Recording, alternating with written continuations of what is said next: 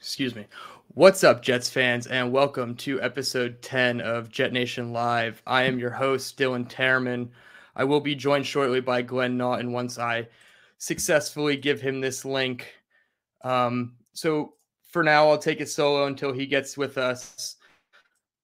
I'll be straight up. I was completely shocked. The title of our show is John Allen and the Bills. They said that in their locker room, nobody was shocked. And that might be the case. That might be so because this team truly can contend with anybody. But I was shocked. I'm not even going to sugarcoat it. We had a very quick preview of the show last week because we thought we knew how this one was going to go down. Glenn and I both said no offensive touchdowns. That obviously wasn't the case. The Jets were able to get 2 offensive touchdowns on the backs of their running backs, Michael Carter and James Robinson. Nice to see him reach the end zone as a member of the New York Jets. It was questionable whether he was even going to play. So glad he was able to get his knee situation figured out and could play. So 2 running back touchdowns, a complete 180 in terms of maturity and footballing and quarterbacking, so to speak, from Zach Wilson. Obviously coming off the 355 yards, 2 touchdowns, and 3 interceptions against New England. This is a great turnaround to see him complete 18 of 25 for 154 and 1 touchdown on the screen, no interceptions. He did have a fumble lost. We'll get into that more into just a second. I see Glenn's here in the studio now, so I'm going to go ahead and add him. Glenn, you there? I'm here. How we doing? I'm doing good. Sorry about that. I'm not sure if I sent you the link. I don't know if you did. Yeah, I sent you so many video clips. I just kept scrolling and scrolling. Yep. I couldn't find it. So, yeah. All good. We're here now. I was just going over my surface level thoughts of the game. I was just saying I was completely shocked. I know nobody in the locker room said they were shocked, but on the outside, I think most people were shocked, myself included. So what were your thoughts and how shocked were you coming out of this win? I was shocked, very shocked. I mean, listen, I know there were a few people a handful of fans that I saw predict this win. And, I admire the fandom and all that. But to me, there was sort of nothing other than sort of blind faith that would make you believe the Jets should have won this game. And that's fine. There's nothing wrong with having that. I've had my times where I'm just sort of in denial and I insist they're better than they are. But Zach Wilson from one week to the next was a different quarterback. And I thought it's weird. I saw some people who were questioning Zach saying like, I'm here to eat crow. I'm sorry. I was wrong. And now listen, as I've said, I was one of the, as we know, I loved the idea of Zach. I wanted Zach. He was my top choice and all that. And I said the Jets probably wouldn't score a touchdown this week. And I don't feel like I have any crow to eat. And I don't, I'm not, it's not that I'm thrilled with the win, but basically for those who were questioning Zach. Now I'm not talking about people who were saying Zach was a bust and it was a bad pick like that. That's insane. Sure, like it's still way too early for that. But my thing was that for the critiques that many of us had, that I had, and a lot of other fans, like the things we said Zach needed to do to get better, he did. So I'm like, should I be apologizing for saying he needs to hang in the pocket, he needs to use his legs, he needs to protect the ball better? Like it's like I equate it to like, because I was shocked how many people were like, I can't believe I doubted him. I'm like, there was a lot of reason to doubt him. It's like if you've got a friend who's like 300 pounds overweight and you're like, dude, this isn't good for you. You need to lose weight. If the guy loses the weight, you don't then go, oh, I'm sorry, I questioned your being overweight. Like, no, you should have. There was an issue and you addressed it and the person fixed it. So I'm thrilled with the win. I'm confused by those saying they're sorry. They questioned Zach. He needed to get better. And he did, and it was so much fun to watch. It was a joy. I mean, that was literally the Jets' biggest win in like 6-7 years. So, absolutely thrilled. And if Zach can keep this up, this is going to be a fun season.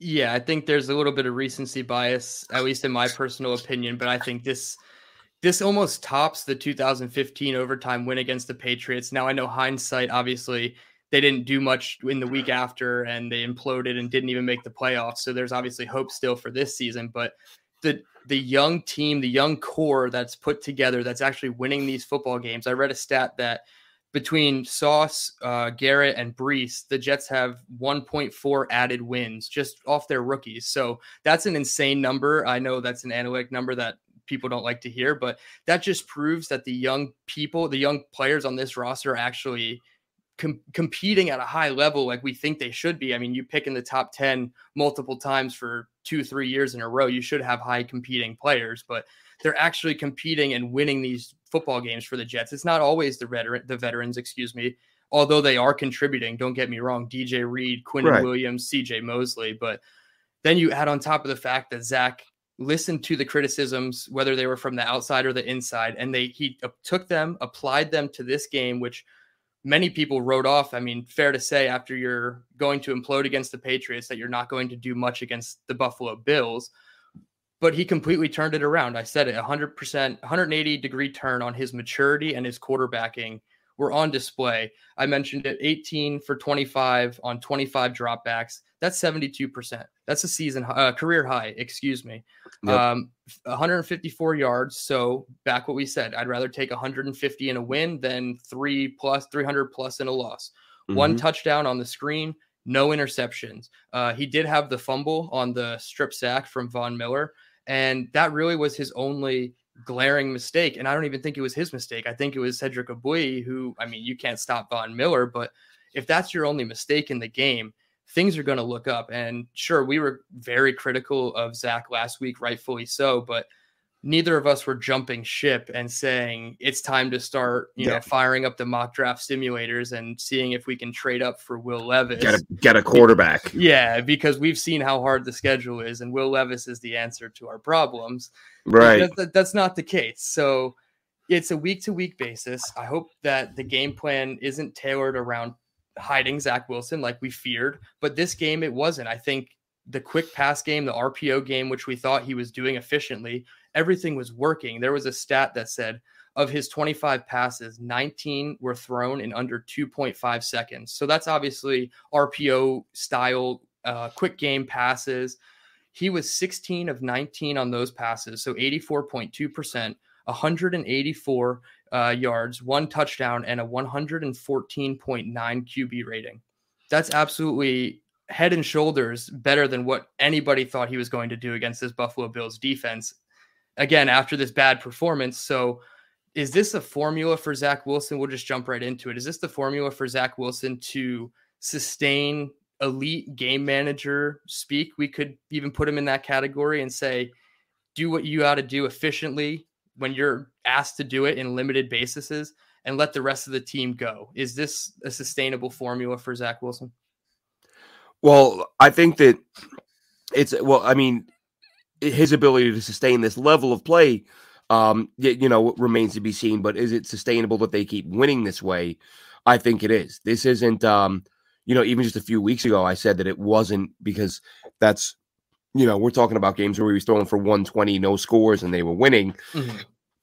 And I think even in one of those, it was, he had one or two big completions. So really it was like 60 yards passing plus one big play, exactly, and no touchdowns. Like, that's not.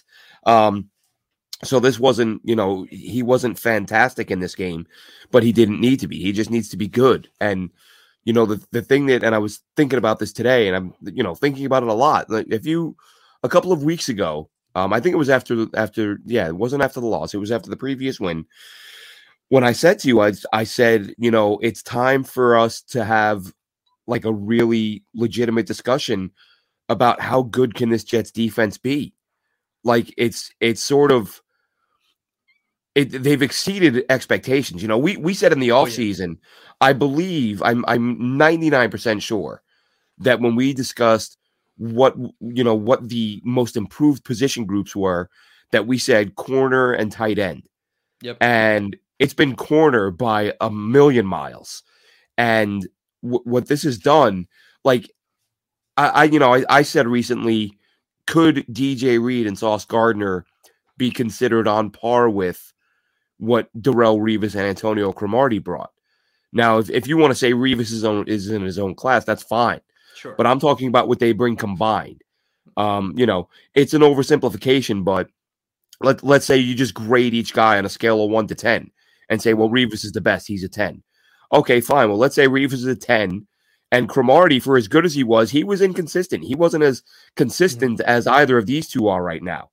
So if you want to say, okay, well, let's call Cromartie a 7, and these two guys are both 9s, neither as good as Revis, but both better than Cromartie, and not that far behind. Like, this duo might be the best we've ever seen as Jets fans, and they're in year 1.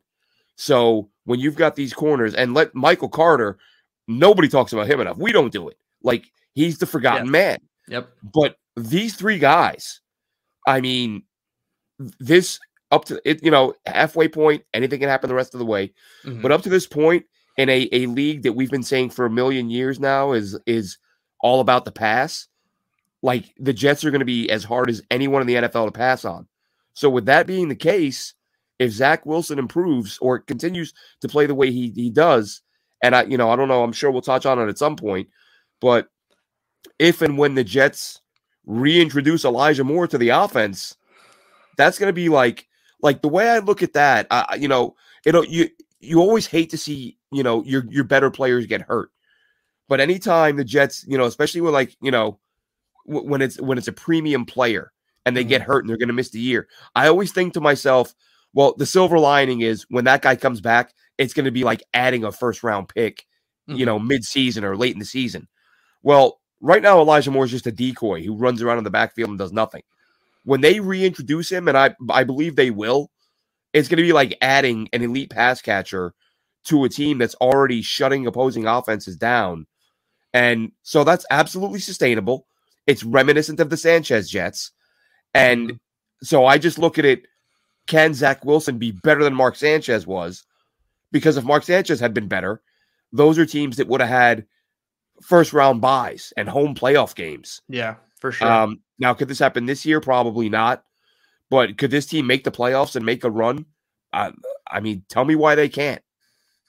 Yeah, exactly. And just to touch on your cornerback point, I believe PFF, and again, this isn't the Bible using PFF, but their grading system has all three of the Jets starting cornerbacks, I believe, in the top 15. I believe Carter is 15, Reed is 5, and Sauce, I believe, is rated out as the best corner in their system right now. So I don't know if there's anybody that touches it currently in the league. And yeah, we kind of have to go back to the Revis and Cromartie in Jets history just to find a duo. And if you're telling me there's even a chance that that's a conversation, which it is at this point, absolutely exceeding expectations by far. And yeah, Michael Carter doesn't get enough love, even though I claim to be like a Michael Carter, like homer, like I don't even talk about him enough. So it's definitely good that you mentioned him included, because people just look at the boundary corners and say, oh, okay, they got a good corner duo. No, we have a good trio. And for the first time in a long time, when the ball goes up in the air and we're on defense, I don't get scared.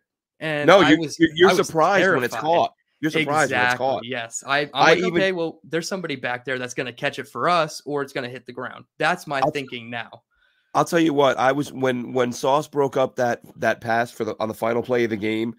I don't know. It may have been an hour after the game until I realized who it was. I was so excited that I just watched the ball.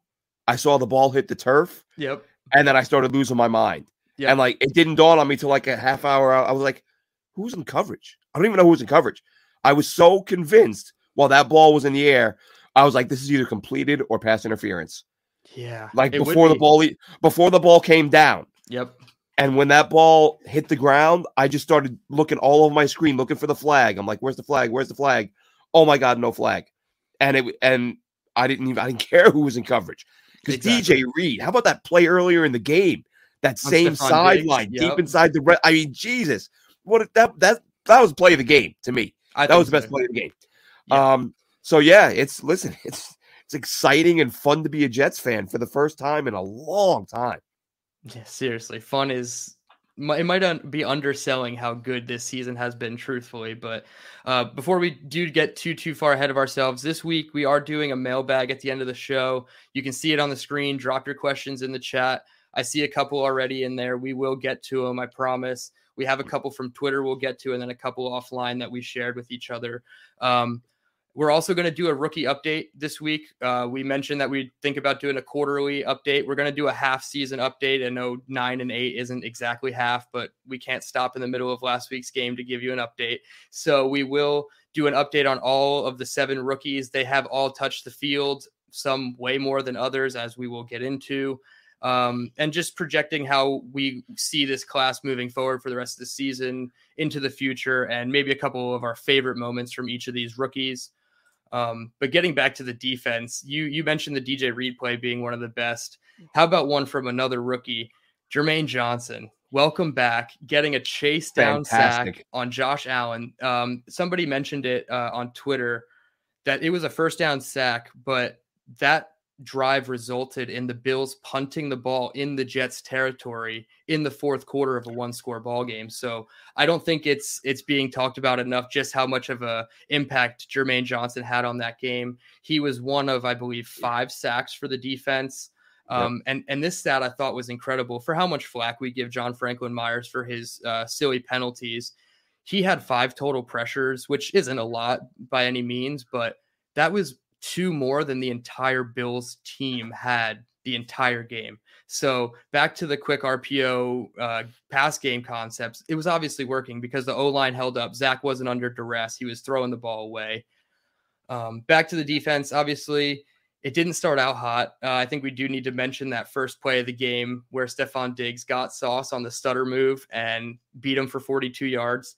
That coverage, I believe it was a cover 2 shell with Joyner over the top, and Sauce was supposed to kind of be a cloud corner. So he got beat. Don't get me wrong, because his feet got held up in the turf, but I don't think it's like, oh, he was in man coverage and Stephon beat him. That was definitely a zone coverage play. So that's what it looked like to me. Exactly. And the Bills probably did their homework. Like, hey, the Jets like to come out in this rolled corner coverage with Sauce. So let's just hit him with a stutter move. And that's Stephon Diggs' bread and butter. His route running is next to nobody. So he's in a class of his own.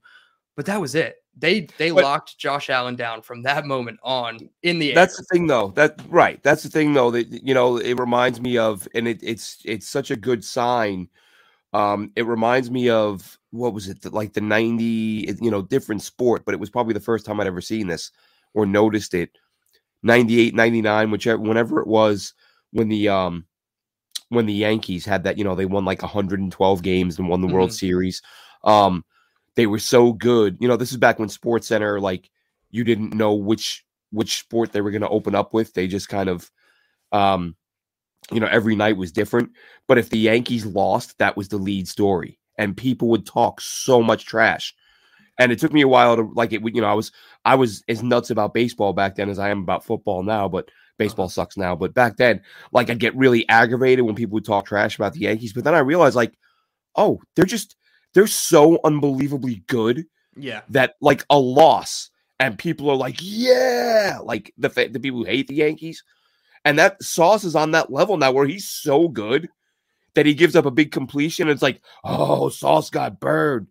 Yeah. In 2022 in the NFL, he gave up a long completion. Exactly. Like, the league is full of them all week, every week. Yep. It's the first one you've seen against them all year, and it wasn't true, man-to-man coverage. So the guy he's that good already that opposing fan bases are doing backflips on Twitter when he gives up a catch. Not a score, not a game-winning touchdown, a catch on the first throw of the game. And people are like, woo! That's how good he is. That's a testament to the level of play he's already put on display. Absolutely. And the broadcast immediately found the closest Bills fan in the crowd that they could after that play happened, just to see their reactions. Yep. And of course, Stephon was, talking his trash, and Sauce kind of accepted it. He just nodded his head. He's like, all right, I'm locked in. You beat me on that one, but that was kind of the last one you're going to get. And when we talk about our rookie update, we'll definitely get into Sauce a little bit more in detail, but that touchdown thing, that's very rare for him. And it's continuing to be a trend in the NFL. So it's great to see that. Sheldon Rankins was another person I did want to talk about. He Yeah. had the forced fumble early on in the game on Josh Allen in the red zone. I believe it was their second offensive drive. And then I think 2 plays later, he went out with a pretty bad dislocated elbow, should miss 4 to 6 weeks. What were your thoughts, and how big of an impact do you think Sheldon Rankins' injury is to this defense? Well, I mean, how big remains to be seen, but I think, potentially very big.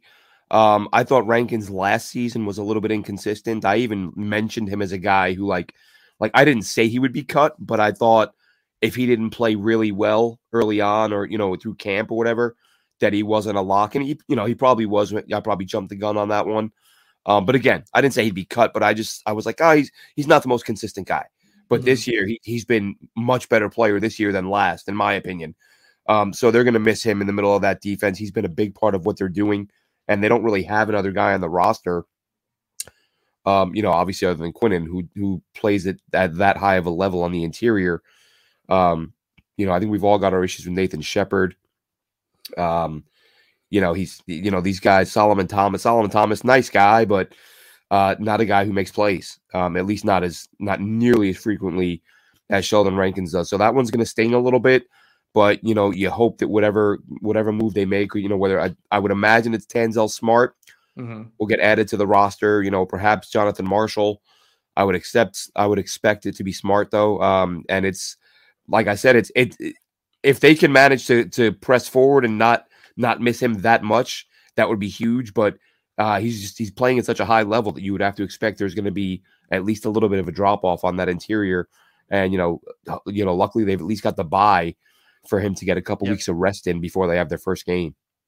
Yeah, I was going to mention that the bye was very important. They labeled it as a 4 to 6 week injury. So obviously if you count the bye, that's a full week. And then you say, obviously he's probably going to miss the Patriots game, but that's already halfway to the short end of his timetable. So I do agree. It is a pretty big loss. Quinnen Williams in his press conference said it was a huge loss. So they understand what it is. What the challenges ahead are going to be for this defensive line, especially on the interior. I know we do have a question pointed more towards this in the mailbag, so I won't go full in depth, but I think you can make it work on the interior based on what you have, but both on the active roster and the practice squad. We saw a little bit of mix and match, so to speak, on the defensive line in the preseason, some alignments that we have not seen in the regular season yet. So I'm glad you mentioned Tanzel Smart. And we'll probably mention a little bit more of that later, but we also got to talk about Quinnen Williams. Quinnen Williams, he had the sack on Josh Allen, and then the very next play was the sauce pick. I can't even, every week we come on here and say, how fat is the check going to be that Joe Douglas has to cut to Quinnen Williams? And there's other people very deserving on this defensive line as well, but at what point does Quinnen Williams say, I want $20 million a year because I'm just that good? I think he's on pace for 13 or 14 sacks on the year. I know it's a little over half of the season and he has 7. So you figure maybe 13 and a half sacks, but that's far and beyond anything the Jets have seen in a long time. I think Muhammad Wilkerson was the last double-digit sack guy, and we all know how that one turned out. So Quinnen Williams, $20 million. Are we basically at that point yet with him where you got to be the top paid defensive tackle for at least one off season? Yeah, I mean, listen, if it's sort of splitting hairs. If it's not 20, it's 19.5 or 19. Sure. You're basically huge money. And we've talked about this offline. I hope this doesn't become a situation where the agent says, well, we want 24. And the Jets, and then they say, well, then we'll just tag you for a year, and then we'll tag you again, and then because that's when it gets ugly. Hopefully, Joe Douglas just says, look, this is one of our top guys. Let's pay him what he's worth. Get him paid now. And yes, as Frankie D says here in the chat, number 95 absolutely is a beast, monster player, great attitude, great kid. I said from the time they drafted him, and him and Mekhi both. It's why it's such a shame that Mekhi's out. Like, those guys just have like the biggest the smile, the personality in both guys. You can see they're just happy and they love playing football. Yep. And you just, I don't know, for young cornerstone players, you love to see it. You love to see guys, who appear to be genuinely happy to be doing what they do. They don't come across as fake. They don't come across as posing or, trying to put forward an image. They're just young dudes who like playing football. And Quinnen Williams absolutely is going to earn a monster contract. And the biggest question becomes, do the Jets get it done sooner, or do they make him wait, tag him, make him wait, tag him? Because that's when things can get a little bit ugly.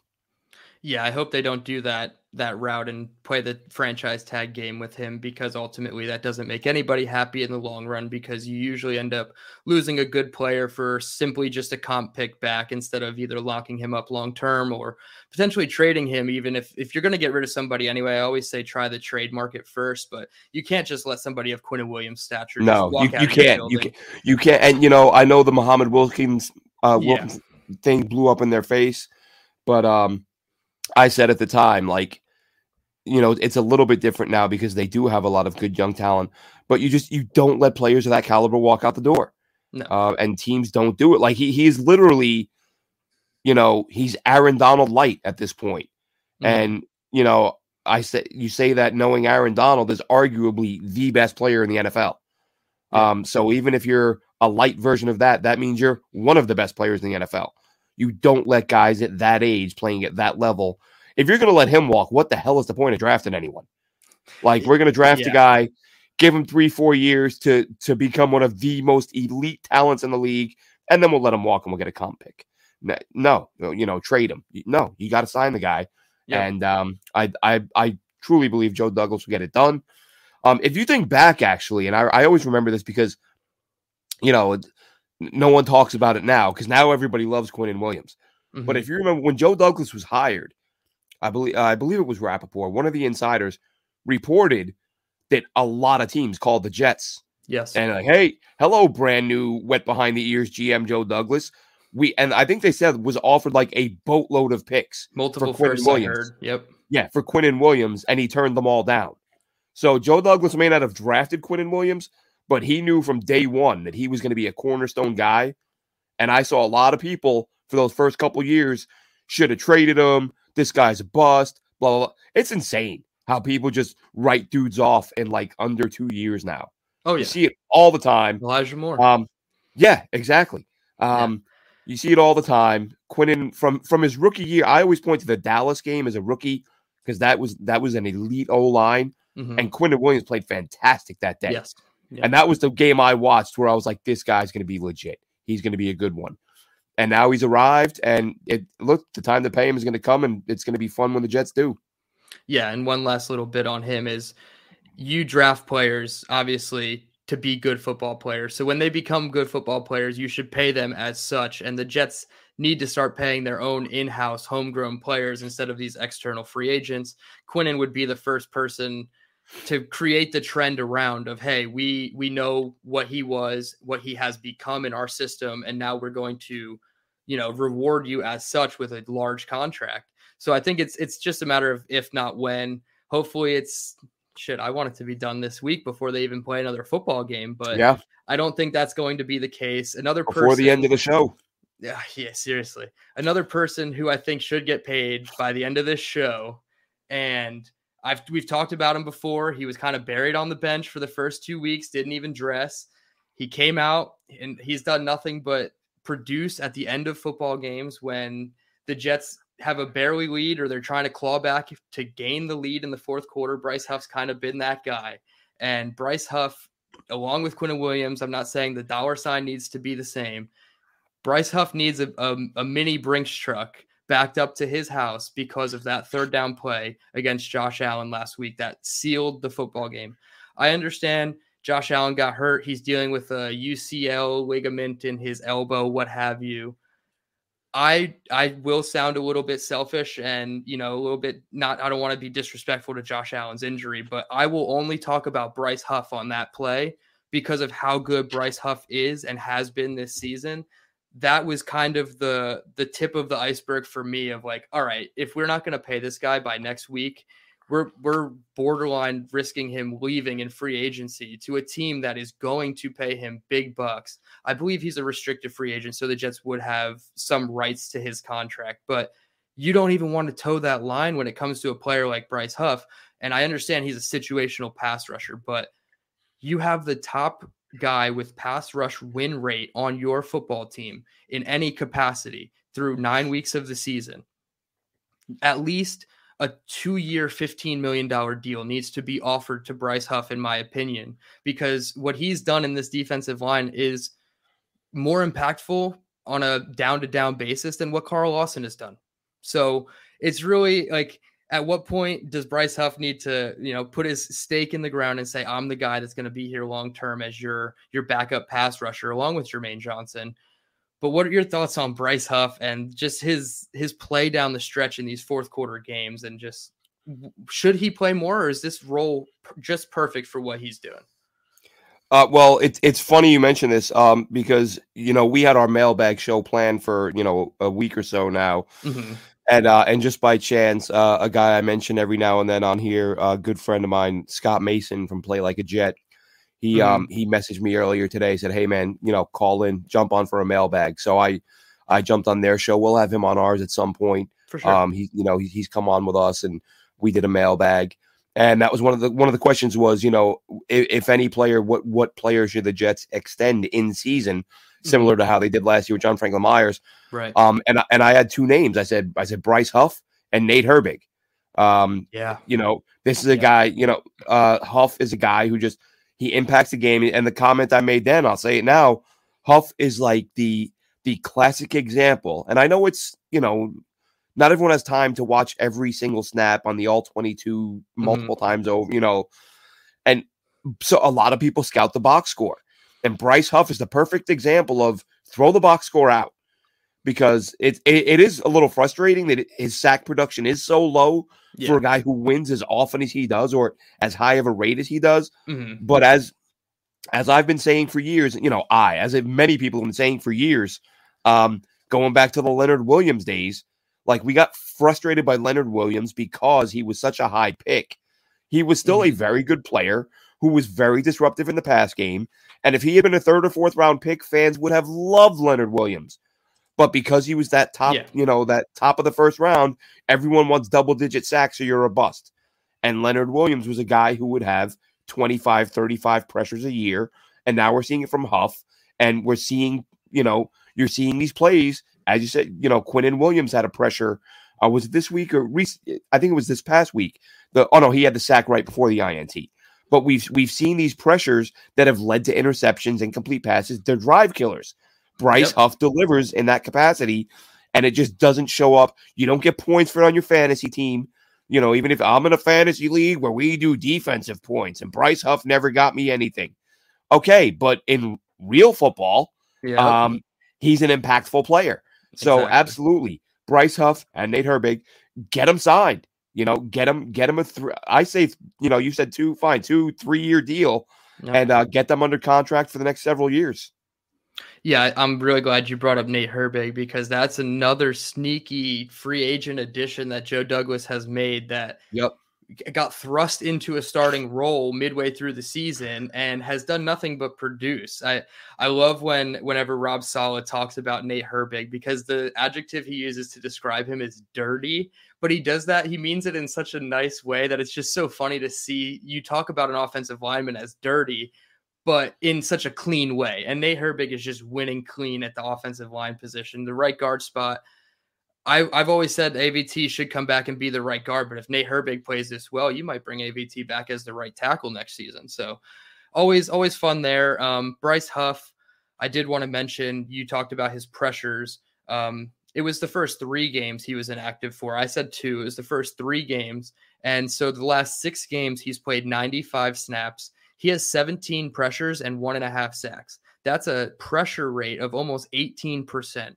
That's ridiculous for a situational pass rusher. So I understand it's not going to light up the box score like you mentioned, but I saw somebody trolling a Dolphins fan on Twitter saying that Bryce Huff is better than Bradley Chubb. And when you consider the compensation that the Dolphins paid for Bradley Chubb, you're expecting double-digit pressures, probably a sack plus each game from Chubb, whereas Bryce Huff can get you similar production at 1/3 the snaps. So I'm not going to say that Bryce Huff is better than Bradley Chubb, but I think in the grand scheme of things, when you have somebody like Bryce Huff, you don't need to go pay a first round plus for a Bradley Chubb. So those are definitely three guys: Quinnen, Huff, Herbig.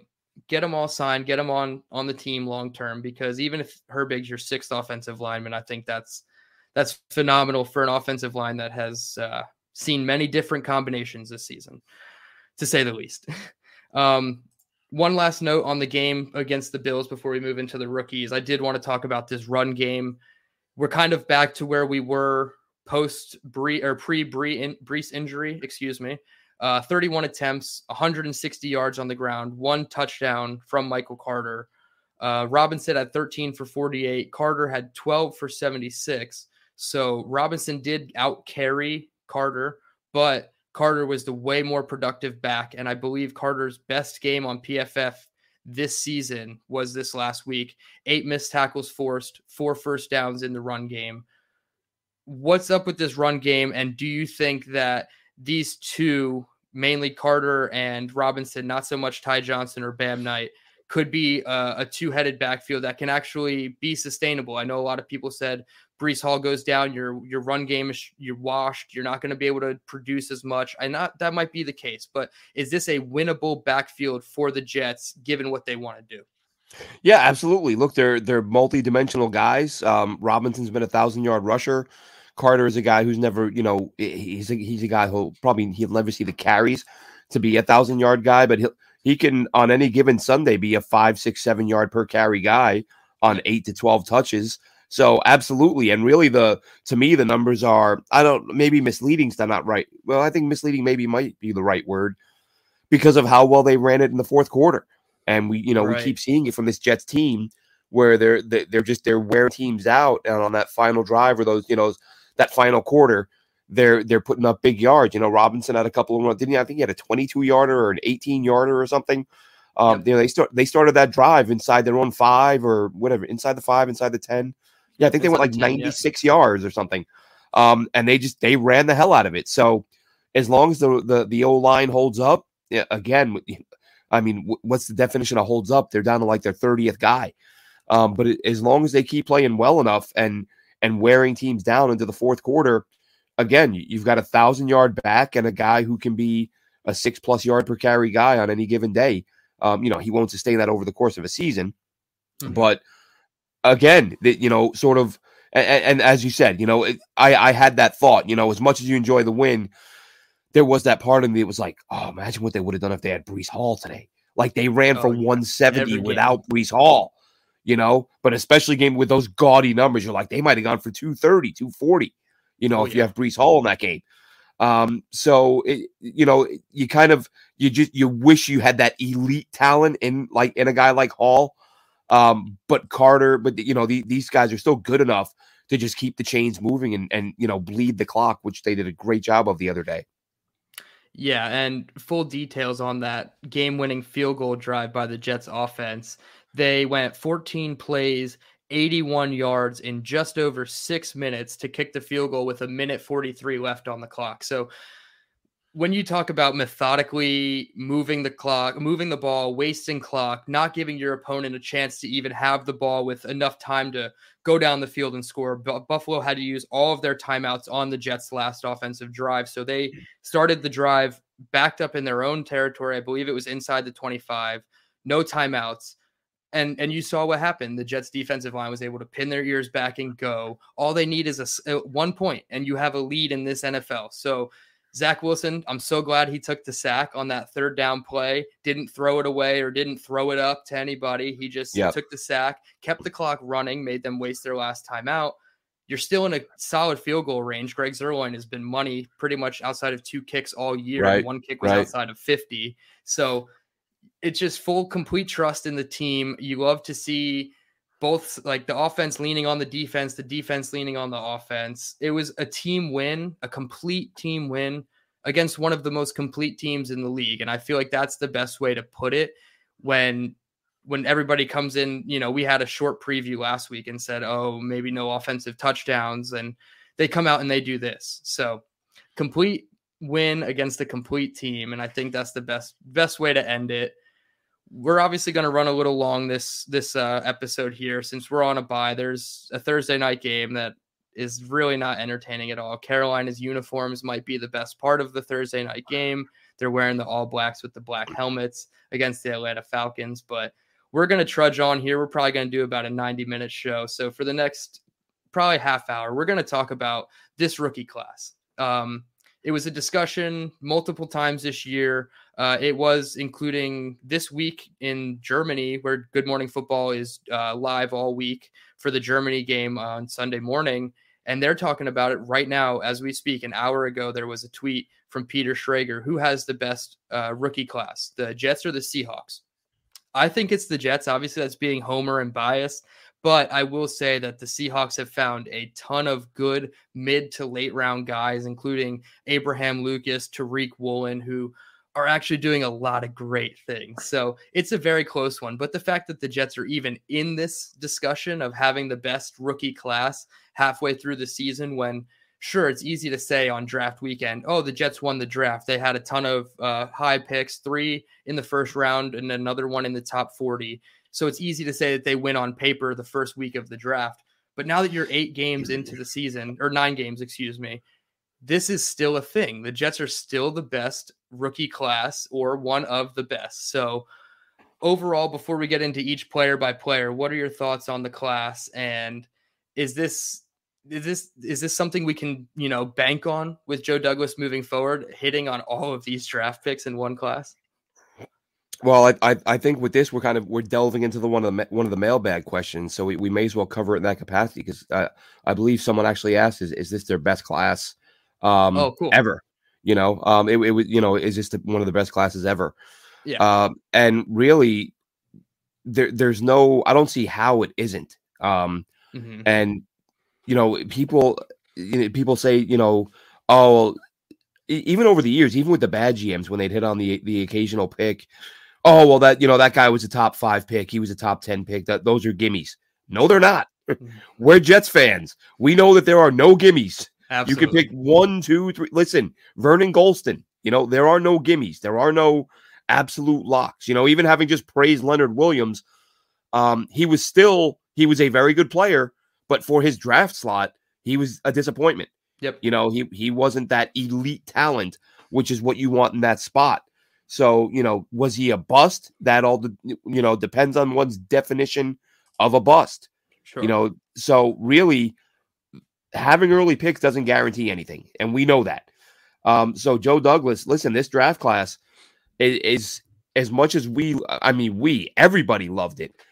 This was probably the most universally praised draft we've ever seen.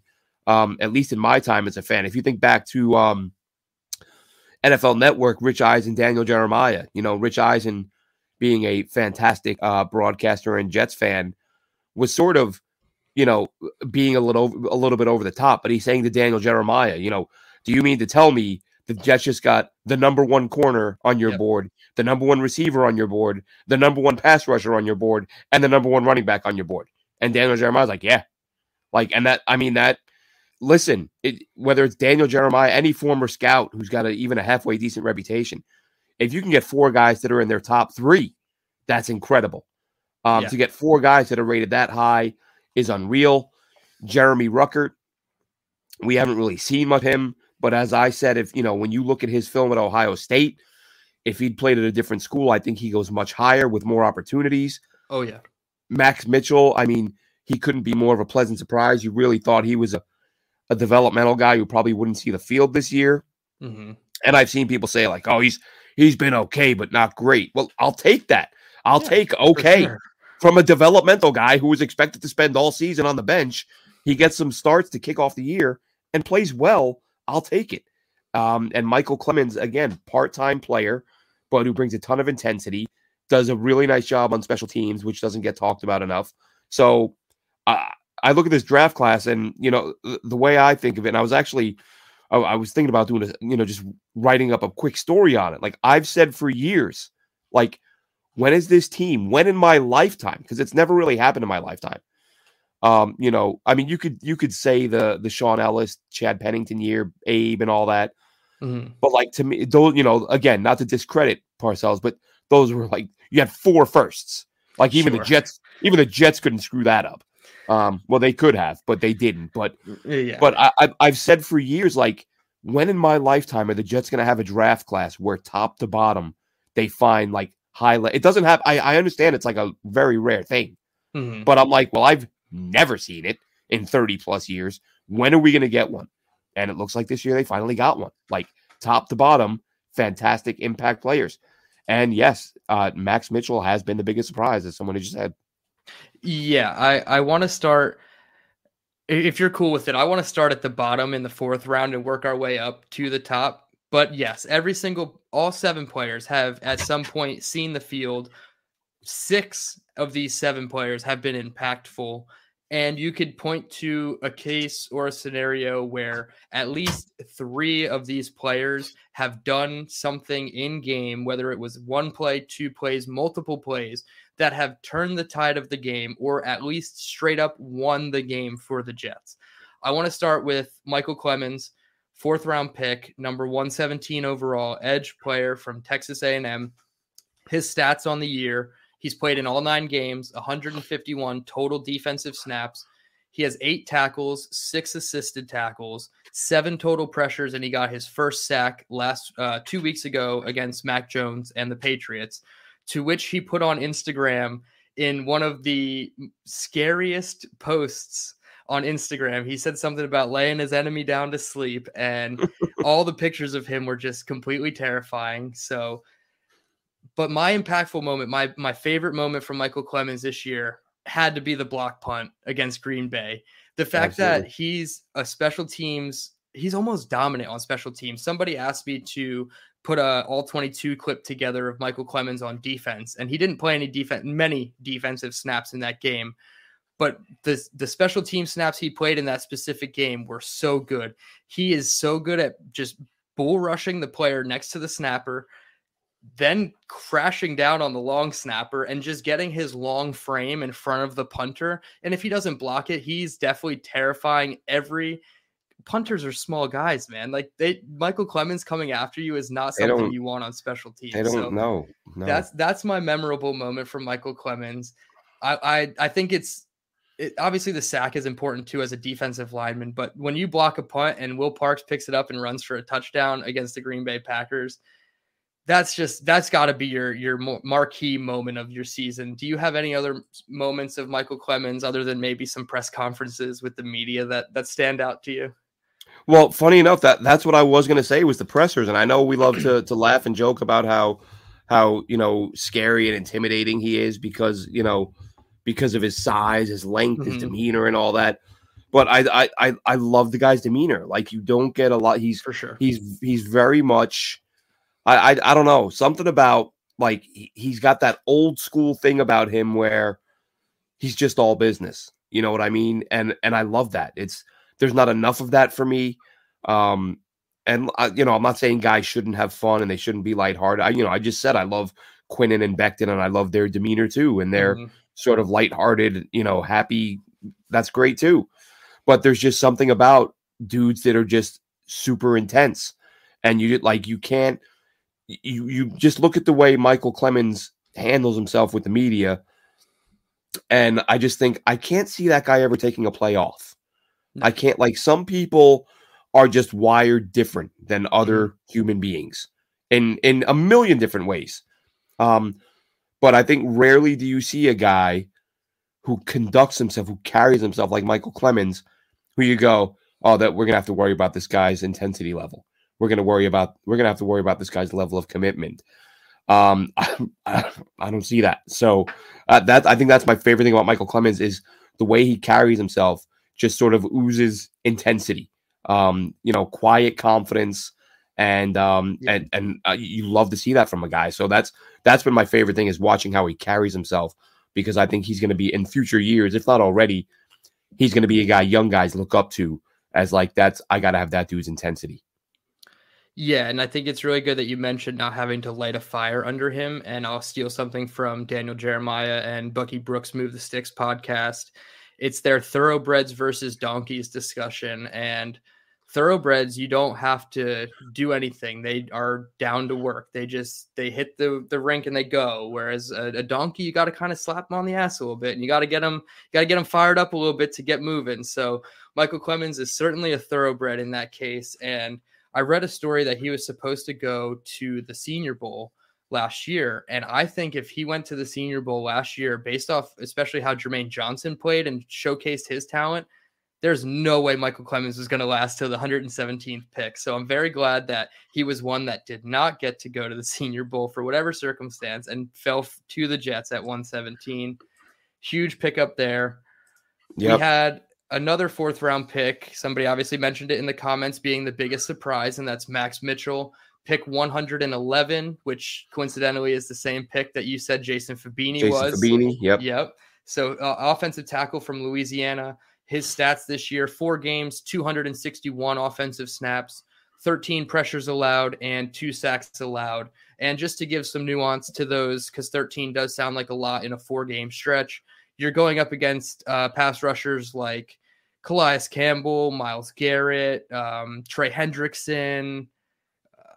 They didn't have TJ Watt in Pittsburgh, but they had Alex Highsmith, who was the sack leader at the time. So he was facing basically elite level competition in every single game that he played in, starting in week 1. Obviously, as a rookie, like we said, we didn't anticipate him being a starter. We thought he'd be more of a swing tackle, developmental guy for the season, possibly a red shirt if they could have. That's not the case. You have all these injuries at the offensive tackle position. He's thrust into the role similar to Herbig. You see tons of success, tons of flashes in such a small sample size. I don't necessarily have a marquee moment from Max Mitchell, but I just think his entire 261 snaps over the 3.5 games really that he played, he went down midway through the Pittsburgh game. That was enough for me to say that he could come back next year and compete for the right tackle starting position. Absolutely. And that is way more than I would have said. And I was not a big Max Mitchell fan coming out of Alabama last year at the Senior Bowl. I was there, and I wasn't really impressed with most of the offensive linemen. Max Mitchell in particular, I said, I thought they could have gone elsewhere and picked somebody else, but I'll be the first one to admit that I am super happy with Max Mitchell and believe that he does deserve a starting role, if not a compete for a starting role next year. What are your thoughts on Mitchell? Yeah, listen, it'd be fun to go back and look and see, who were the top, okay, so he played in 4 games or started 4 games before he got injured, and you reeled off the names of guys he went up against. You're talking about anywhere from guys who were just quality veterans to some of the NFL. Sorry about this lighting here. This is screwing up. Okay. You're talking quality veterans to absolute elite NFL talents and guys like Myles Garrett. I'd love to go back and see who were the top 4 pass rushers he faced in college. And, and let's compare those guys to the guys he went against. I mean, the level of competition just absolutely goes through the roof for Max Mitchell, and he held his own. And that's really all you can ask while a guy is young and learning. And, he had some reps. I forget, I can't remember off the top of my head who they were against. But he has had some reps where guys made him look silly. Spin him around. He's blocking with his butt, and looks like he's trying to fly. Like he's hanging on for dear life. Okay, fine. He's a 4th round pick out of Louisiana. He's learning. Who probably never faced more than 1 or 2 guys who are high-end NFL prospects. And he's right out of the gate facing 4 guys in a row who you would think are going to eat his lunch, and he holds his own. Listen, the first time where he really stepped up was that Cleveland game where there were a few plays late in that game where Joe Flacco had to have time. He had to. And you're watching that game thinking at some point Myles Garrett is just going to throw this guy into the 3rd row and rip Joe Flacco's head off. And he didn't. He held his own. And that's when you were like, okay, maybe this guy just made some of the biggest blocks of the season against one of the best rushers in the NFL. He might be all right.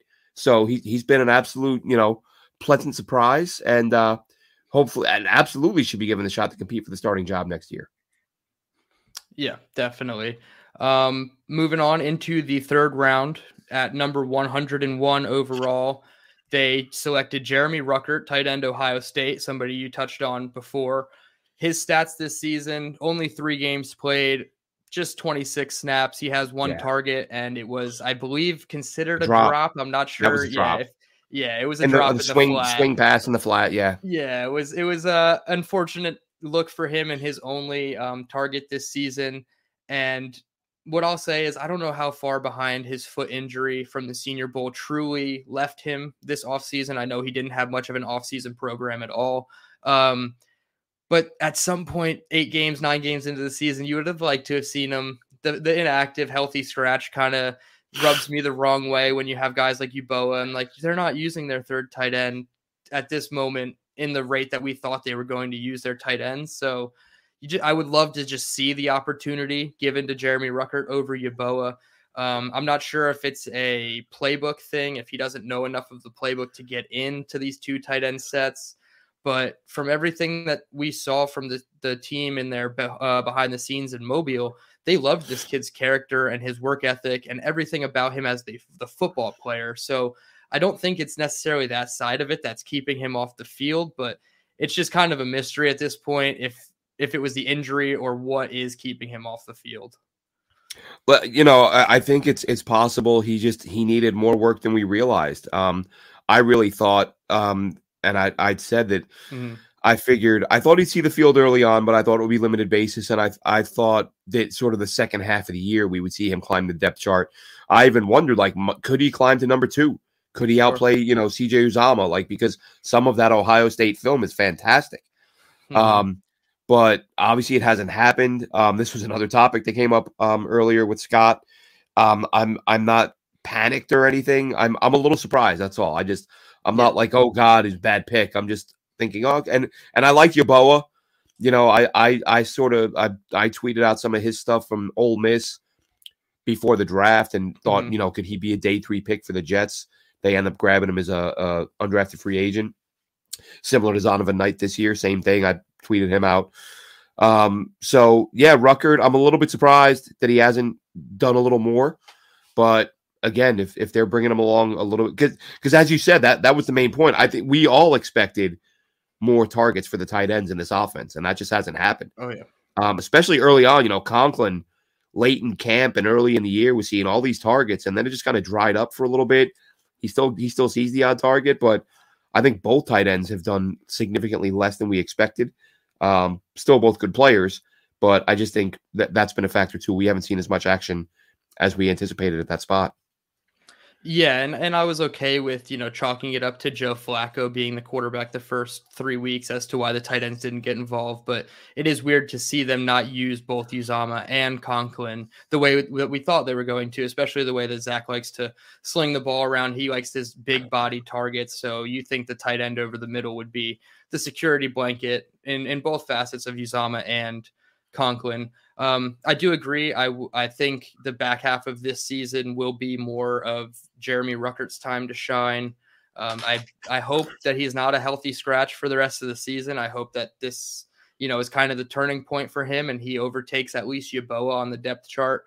Obviously, it's hard to say anything higher than that at this point for him is realistic by the end of the season. But if you just get him in as like almost a red shirt this year, get him in your offseason program next year, and you just start opening up packages for him down the stretch and just get him slowly involved. I think that's the route that you need to go with Jeremy Ruckert, because the Ohio State film is littered with great plays, and it is unfortunate to not see that translate immediately, but that's part of the draft process as well. So good one there on Jeremy Ruckert.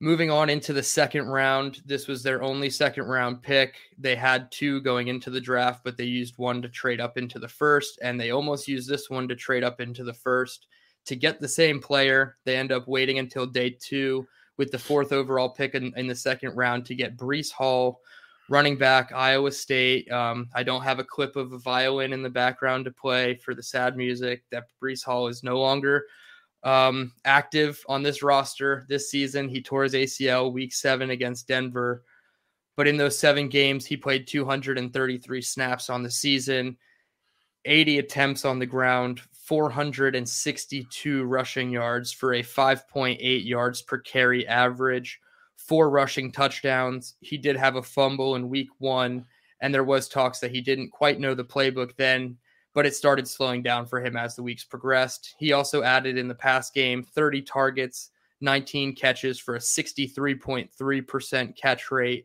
218 yards, which is 11.4 yards per reception, and 1 receiving touchdown to make it 5 total on the year, and over 675 scrimmage yards for Breece Hall in just 7 games. The other advanced stat that I got from PFF that I loved about Breece Hall, 329 of his 462 yards came after contact, which is 71.2% of his total yards rushing. He had 15 rushes of 10 or more yards and 8 rushes of 15 or more yards, adding 19 first downs simply on the ground, not including his receiving. Safe to say Breece Hall was worth every bit of the 36th overall pick. I don't care what the analytics site guys say about drafting a running back early. I think we've seen it work in many cases. We've also seen it not work in many cases. But when you feel as though your backfield is one elite home run piece away from being a top running unit in the NFL, which the Jets thought they were, you go out and you get a Breece Hall. And you find out that it's exactly the case, that they were one Breece Hall away from having an elite backfield overall. You pair him with Michael Carter. Michael Carter had like 500 yards rushing last year total, and he led the team in rushing yards. So it was safe to say Breece Hall was going to smash that.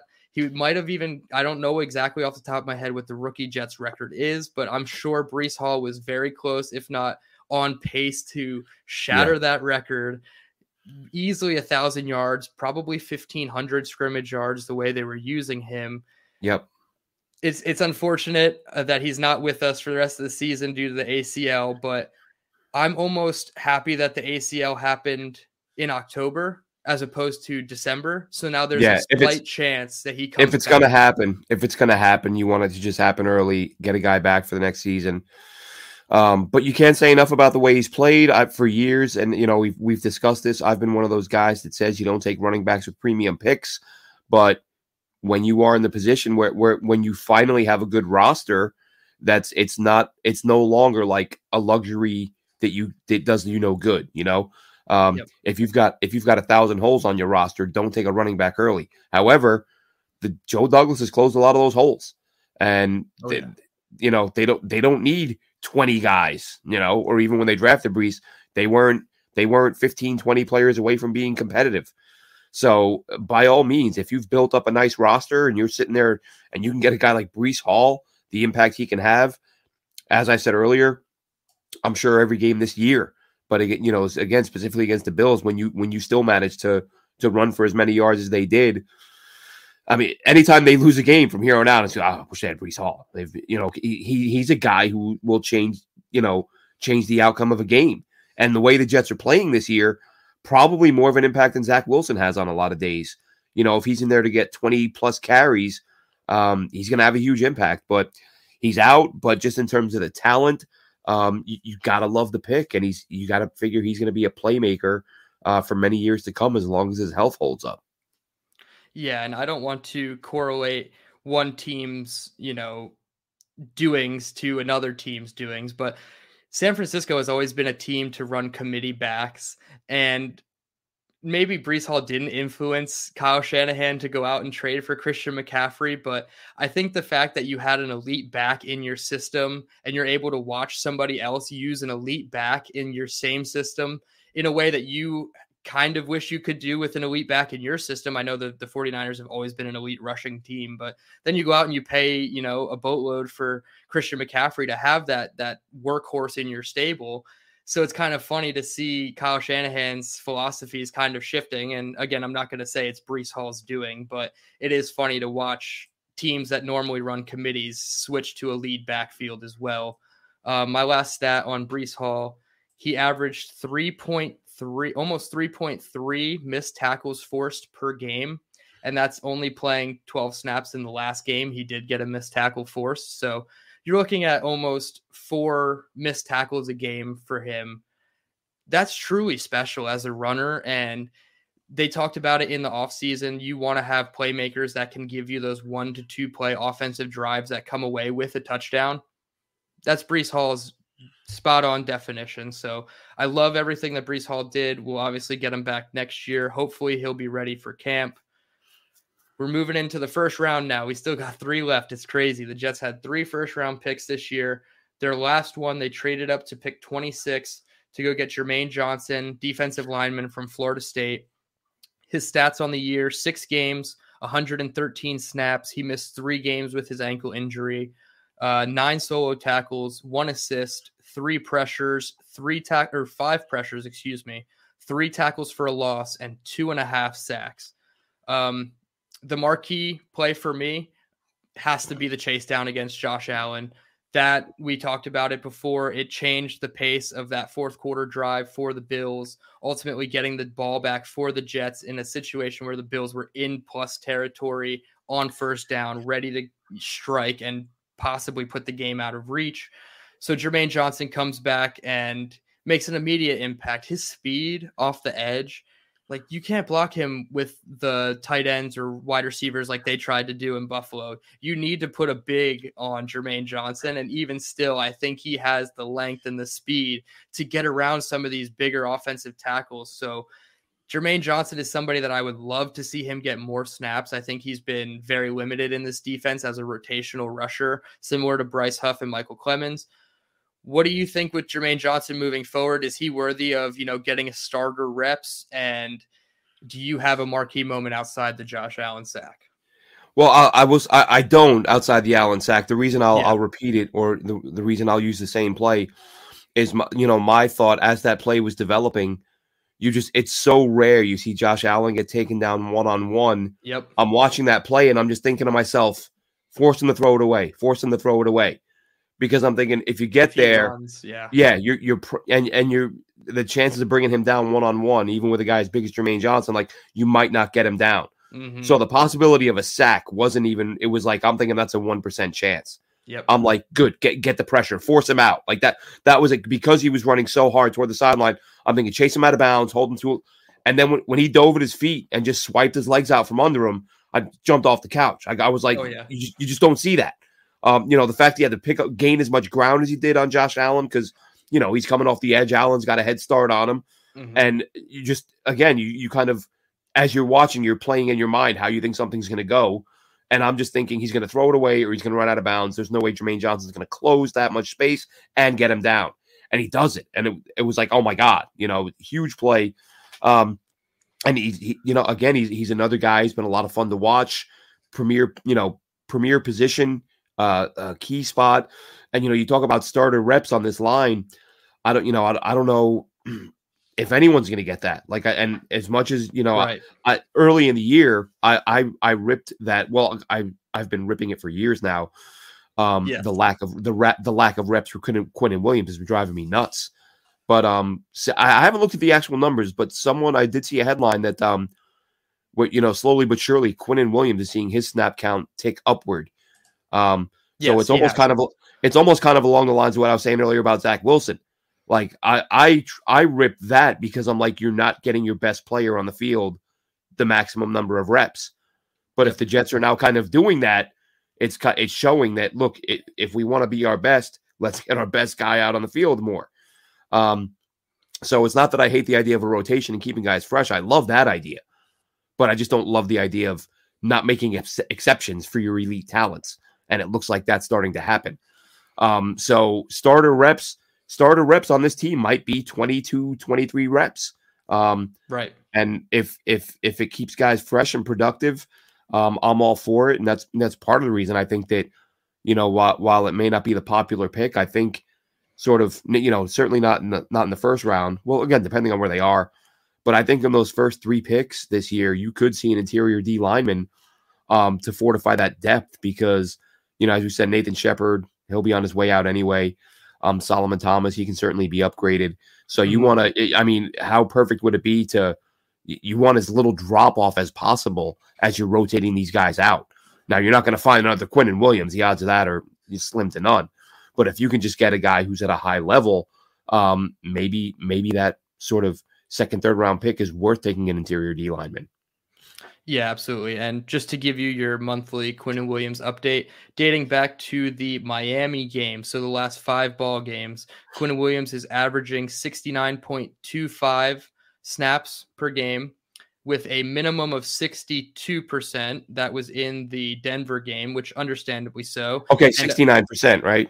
Average over the last 5 weeks. Okay, I think you said averaging 69 snaps. I was like, oh my God. No, I'm sorry, 69% of snaps. Yep. Like, wow, he really is seeing an uptick. No. You got him playing offense too? Yeah, right. He minimum of 62% in 1 week against the Denver Broncos and a maximum of 74% against the Buffalo Bills. So even the last 2 weeks, 72.7, 74.1. They are over 70% finally with Quinnen Williams. I feel like we've been preaching to the choir about that. So they're finally over 70, and it's working. I think Quinnen Williams, obviously, he won Defensive Player of the Month for the AFC. So it's obviously working. Give him more freaking snaps. And to go with Jermaine Johnson, he has 19% snap share every game. That's including 3 zeros. So that's not fully indicative of what he has done, averaging 29.5% of snaps, which is about 17 to 18 snaps a game. So if that's what their formula is with Jermaine Johnson, I'm okay. I would like to see it up a little bit, maybe 25 snaps in a game. I don't think he's reached no more than 22 snaps in a game since Pittsburgh. Since then, it's been 15, 3 games out, and 15. So I would like to see a slight uptick, but like you said, with the rotation, you got to keep them healthy.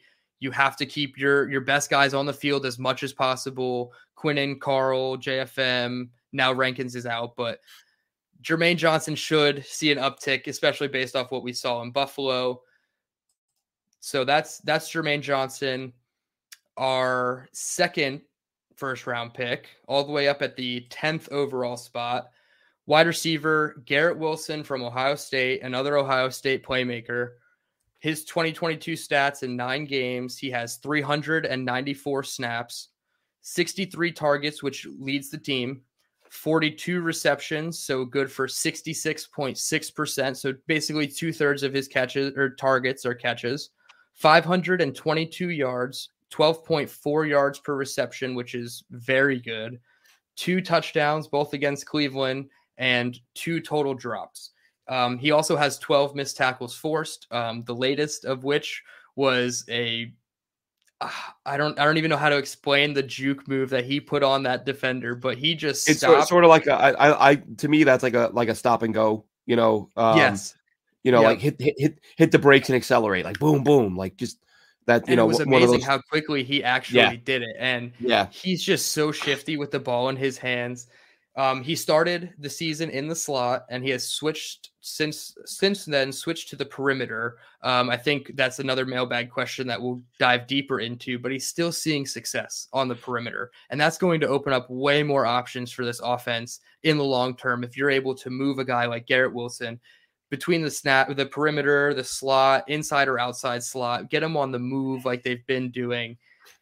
Do you like Garrett Wilson's role as it is now, or do you prefer him in the slot? And what is your moment from Garrett Wilson this year that sticks out to you?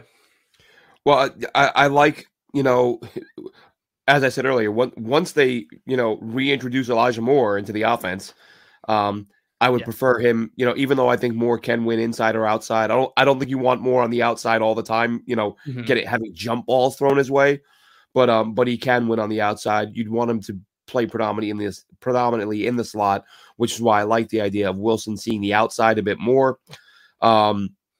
His get off, his initial quickness, his ability to to create separation, it has been absolutely fantastic. He's one of those guys, and again, Elijah Moore does a lot of the same things in terms of that sort of shifty quickness and the ability to leave guys in the dust.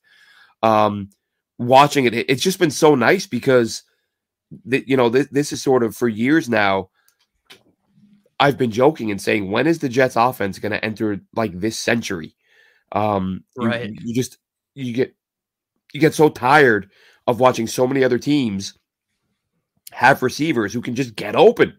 Yep. And it's like, why can't the Jets find someone to do this? And now they have a guy. I mean, I even, when they're playing the Bills, I'm thinking you better stop throwing it to Garrett Wilson, because like eventually Buffalo is going to close up those lanes and pick one off, because it felt like every ball was going to him. But he was creating enough initial separation that it didn't matter. It's all right. Well, I guess keep throwing to him, because he just keeps getting open. And, they didn't close up any lanes where, to sort of sneak a defender in there and try to pick it off. So if that's going to keep working, keep doing it until it doesn't. But it's, the signature moment has to be to me anyway, the game winner in Cleveland. It's so early in his career. It's back in Ohio. He's taunting the Ohio fans, which I didn't see that coming from a million miles away, because, got Ohio State product. You thought there'd be a little mutual respect. Not so much. Garrett Wilson was getting in their faces. So yeah, I mean, what a great moment for him. A great moment for Jets fans to see like such an early, huge, productive game from a guy who you hope will be a corner piece, and he's been just that. Yeah, I let you go first with the marquee moment, because I just assumed that we'd have the same one for Garrett Wilson. But I will mention he did have two moments in the Bills game that are definitely noteworthy. I think that creative pseudo Philly special where they did the double reverse and he fumbled the ball and then he dove for the ball head first while losing his helmet. I think that is something that needs to be brought up, because this dude is just a dog. He did not care that Tremaine Edmonds' helmet was ready to just crush his skull on the field. He was not losing that football by any means. So I thought I'm not saying he's not a dog, but that was also like, I might not be allowed on the bus if I don't get that ball back after double clutching and coughing that up. How many pump fakes are we gonna do before you just tuck it or throw it? Yes, I think that was him saying, I don't want to have to walk home, so I better helmet or not. And then the other moment that I liked from him in this Buffalo game still was the Zach Wilson third down scramble in the red zone. Because, and I haven't watched much of the All-22, I'll be honest. I've just been excited about the win that I'll take next week and watch the All-22. But that second or third Zach Wilson scramble for a first down in the red zone, Garrett Wilson was triple covered. And all it took was one of those defenders to see Zach Wilson taking off out of the pocket, turning around and tackling him. But they were so consumed with guarding Garrett Wilson at the end of that game. Like you mentioned, when are they going to put an extra body on him and anticipate a pass and pick it? Zach Wilson did the smart thing. Okay, I see 3 jerseys on Garrett Wilson. I'm just going to boot and run and get a first down and keep the drive going. So those are my two secondary moments from Garrett Wilson, where he wasn't necessarily doing the best thing in the world, but he was making an impact one way or another. Last but not least, the guy, the absolute lockdown machine, all the superlatives that go along with a corner, Sauce Gardner, 4th overall pick. It's basically somebody that was built in a lab. His freakish length, his speed. He even said it on Josh Allen's final pass attempt of the football game on the 4th and 21 that he had to play catch up on Gabriel Davis, because he didn't anticipate not just Josh Allen, but any NFL quarterback actually making that throw, moving to their left in the pocket, and on like pseudo on the run. Josh Allen heaved that thing 70 yards. It hit Gabriel Davis in the chest, I'm not going to lie, but Sauce did just enough to affect the play. And I think his technique of watching the eyes and the hands of the receiver, and as soon as the receiver puts his hands up, he's right there in the middle. That technique to me is so much better for cornerbacks than the ones that teach you to turn your head. Because as soon as you turn your head to locate the ball, you're surrendering at least half, if not full steps to your receivers. So Sauce Gardner, he uses his length and his size, but his technique is just so clean. I don't even know if there's one specific marquee moment. You have the Romeo Doubs corner post stop route. You have Mark Andrews at the goal line. You have Jamar Chase down the right sideline. This past week, obviously against Gabriel Davis, like he has 2 interceptions that I don't even think are his best plays, because I think it's more of the quarterback just, being bad on that specific play, that his pass breakups are almost more impactful than his interceptions. And he's got one every week. Every week he's breaking up passes. He doesn't just lead rookies in passes defense. He leads the entire NFL in passes defense. And eventually, Rob Saleh says you got to stop testing him. But as we mentioned at the top, you have DJ Reed on the opposite side. So you're really kind of screwed either way. That's what I was just going to say. And I might as well try the rookie, because he's a little green behind the ears. He hasn't seen everything, obviously, the Diggs play. But they always think that Sauce is the matchup you can take advantage of, and quite frankly, it's just not true. There's not a guy in the world that Sauce is intimidated by, that he's gonna surrender big catches to on a consistent basis. So yeah, listen, it's pick your poison. If Sauce Gardner was playing opposite an inferior corner, he probably wouldn't see a target. No. It's that simple. But that's I'm glad Saleh said it, and I've. DJ Reed, you can't say enough about. And I said earlier, he had, to me, what was the best play of the game on the deep ball to Diggs down the left sideline. It would have been a touchdown. I think it was still 17 all at that point. And yeah, you can't. What are you going to say? We'll avoid Sauce Gardner. Okay, well then throw to the other guy who doesn't give up any completions. Like, does it matter? It's one or the other. Neither guy has given up plays. So Sauce has been. I was thinking about it earlier, and I thought to myself, if you look hard enough, you find examples of it with every team. But it feels like in this scenario, what the Texans did is usually what the Jets do. Like the Jets usually pass on the guy who ends up being a stud, and they take the guy who isn't. Now, I don't know how good Singletary's been, to be honest, or Stingley. But I've read some up and down stuff on him. Like some weeks he's been good, some weeks he's been bad. That just tells me Sauce has been better. And maybe in the end they'll both be elite. I don't know, but I just know right now, if the Jets had an opportunity at Sauce and they didn't take him, and he was playing like this for somebody else, you'd just be thinking, "Geez, this is always us. We always take the wrong one." Not this time. Not this time. And I think I mentioned this recently, but it's worth repeating to me because of how good Sauce Gardner was. When I said that if Sauce Gardner isn't a stud, just stop scouting. Yeah. Because if he's not it, nobody is. We know the draft is guesswork. We know there's no locks. We know there's no sure things.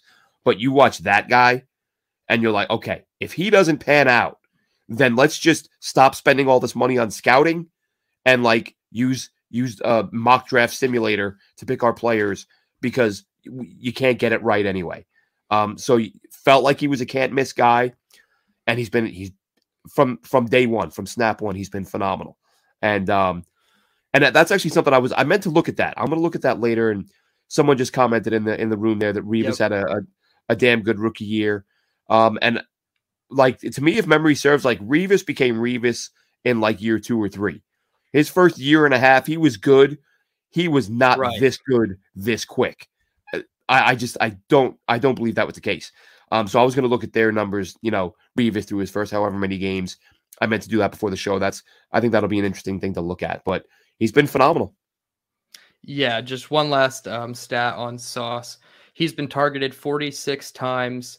He's allowed 20 completions. So good bit under 50%. I believe it's 46%, 189 yards. And if you look at those on a game-to-game basis, the highest yards in a game that he allowed was 51 to the Cincinnati Bengals. I mean, the 42-yarder to Diggs, then you have I was going to say, did he not give up 10 yards the rest of that game? No, he let up one catch on 3 targets for 42 yards. Wow. He literally did. He said, "That's it. I got you. I'm locked in. Nobody's going to touch my side of the field for the rest of the game." And they didn't. One touchdown allowed, and that was in the Cleveland game, which this is PFF accounting him for that touchdown. Yeah. That was a miscommunication between him and LaMarcus Joyner, and I will die on the hill. We said that at the time. It was clear that and they still haven't changed it. Although motioning towards each other. Yep. they have changed one of Sauce's touchdowns allowed in the New England game. They took it off and they said that it was not on him. He was not Because Sauce went after them. It's sort of Jets Twitter. And I swear, anytime Jets Twitter gets behind a cause, you make damn sure that you come correct, because Jets Twitter is undefeated in almost anything. Says the 7th Pepsi Rookie of the Week belt in 9 weeks. That's ridiculous. So, Sauce has 1 touchdown allowed. He won it this past week. He was the one that won it his second time, which is just absurd. And as we've said, it's a thing. It's a fan vote. So what we know from the Jets Pepsi thing is that Jets fans vote better than anybody. That's to some people that's a joke, and to some people that's cool and it's loyalty, whatever. But as I've said before, the fact they're nominated, and I don't mean it in like a BS Academy Awards. It's an honor to be nominated. I'm saying like whoever is looking at all of the rookies and deciding who are the top 3 or 4 every week, or the top 4 or 5, however many they nominate, every single week there's a Jets player. So even if they weren't winning it every week, I wouldn't really care. It's the fact that these guys are playing well enough for somebody to say every single week, this Jets player is one of the best rookies. And when 1 week there was 2 of them. So yes, exactly. The fact they're being recognized on a weekly basis for being one of the top rookies in the NFL is good enough for me. Winning the belt is just kind of funny at this point. Yeah, exactly. And I honestly was looking at the box score and I was like, damn, 8 for 92. I don't think that gets it for Garrett. Maybe we have a down week for the Jets. And then I scrolled to the defensive side. I'm like, shit, Sauce had a pick. I'm like, they're going to put Sauce on the list. And as soon as you get nominated, like you said, if you're a Jet, you're winning it. Jets Twitter comes out in droves, and I love it because it is a fan vote. It is nice to see, but it's not like it's fake. The Sauce at the end of the year could very well win not just offensive rookie of the year, but defensive rookie of the year, but defensive player of the year at this rate. If you don't allow a touchdown or more than 50 yards in your entire rookie season, I don't know. I mean, I know Tariq Woolen has been very good with his 4 or 5 picks for Seattle, 1 for touchdown, but the Sauce, man, you can't say enough about how deserving that is. And for the Jets fan to say, we got the best player in the draft through halfway of their first season, and you can already tell the return on investment is going to be this positive. Just 2 thumbs up for Joe Douglas. I'm not going to, sit here and we can kind of transition into our mailbag with this one. I wanted to lead this one off. This is a question that it'll come as a bit of a surprise to you because we didn't talk about it, but I've seen this before discussed a ton on Jets Twitter. Joe Douglas getting a contract extension. I believe he's under contract for 4 more seasons through 2026. So he has 3 more seasons after this that he's under contract. Is it time to extend Joe Douglas now, or do you wait a couple more years? Because obviously GMs don't go into their final year of the deal without knowing what's next. They're going to get that deal done before that lame duck year. So are you still saying, let's wait 2 more years, let it play out with Joe Douglas and then extend him? Or are you just of the belief that we should extend him now and show him that this is his team moving forward? Well, that's crazy. I wonder if this is somebody who follows both of us. This was actually like an exact question on the mailbag. I just said I did earlier. But yeah, it is something that should be discussed. I think that I can't think of a reason not to. I mean, how many years of atrocious GMs have we had? Where I've talked about it, and I was guilty of it too. And I think I said it, part of it is if you can't enjoy the offseason, if you can't be optimistic in the offseason when your team sucks, like what the hell is the point of being a fan? Like you don't have to have 12 months of misery. Whether guys work out or not, you can have a few months of optimism. So I definitely, every draft, I was like rose-colored glasses, trying to think of a way in my head that these guys will work out, looking for any positive nuggets from people who know more than I do. I remember like Daniel Jeremiah raving about the Ardarius Stewart pick. I'm like, all right, great. Here's a respected inside guy who thinks this guy can play, so he must be at least decent, right? No, he sucked. Trevon Wesco, Brian Baldinger's raving about him and what an impact player he's going to be. And I mean, listen, the problem is, not problem, but the thing is when these guys get drafted, they got drafted. like you can go to their college games. You are going to find highlights.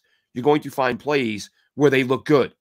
And that's, of course, what you're going to lean on because, you know, as I always say that, like, show me what the guy can do. Like, I'm not that interested in what he can't do because good coaches should be putting guys in position to do the things they're good at. So if I can find guys making plays, like, yeah, I'm gonna err on the side of optimism and hope these guys can play. But as we know, most of them couldn't. Joe Douglas, on the other hand, his picks can and have played very well. And I would absolutely, especially, I mean, A, he's done enough to earn it, as far as I'm concerned. Mm-hmm. And B, as far as the Johnson brothers go, I know nobody's interested in throwing money away, but you're billionaires. Like, you have thousands and thousands and thousands of millions of dollars. Yep. Like, you can afford, if you spend 20 of them on Joe Douglas and catastrophe strikes and he's on his way out the door in a couple of years, you'll manage. You'll get by. So why not, you know, after this season, lock Joe Douglas up for, you know, extend him for a couple more years? Yeah, I'm pretty much of the same belief that when you know you have something good, just lock it up. Like, I'm gonna butcher this quote, but it was something along the lines of, if you know something needs to be done now or eventually, just do it now, because eventually it's going to come time for Joe Douglas to get paid.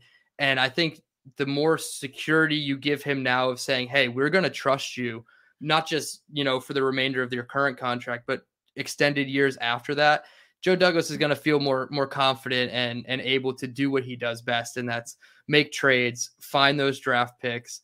I was just writing down a couple names as you were going there. Brandon Eccles, Michael Carter 1 and 2, Denzel Mims, Ashton Davis making big plays, special teams and on defense with the interceptions. He's hitting on these mid-round picks, so you can cherry pick all you want. Well, the Jets picking at 4, 10, 2, 14, all these high picks. Yeah, sure, anybody can hit on those picks, but it takes a damn good GM to hit on the 3rd, 4th, 5th round picks, and I think that's what Joe Douglas is also excelling at. And then you mentioned his trades. I mean, the James Robinson trade looks like a very good win for a 5th or 6th, whatever you're giving up. All his draft day trades have only worked out. I don't think there's a trade you can really point to that went sour for him. Obviously, Sam and Jamal were the biggest ones that really turned around this team. So, yeah, I'm of the belief that you just got to lock up a good thing when you know you have a good thing.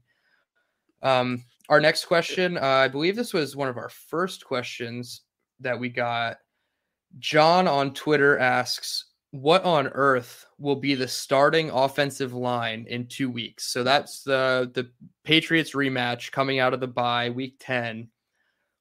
Truthfully, I don't think this is a hard question, only because I think 4 of your 5 offensive linemen are already in place. Dwayne Brown is going to be your left tackle moving forward, unless he just implodes or his shoulder gives out. Laken Tomlinson has been up and down, but mostly up. Connor McGovern has kind of been an unsung hero. You let me finish. Excuse me, my dog.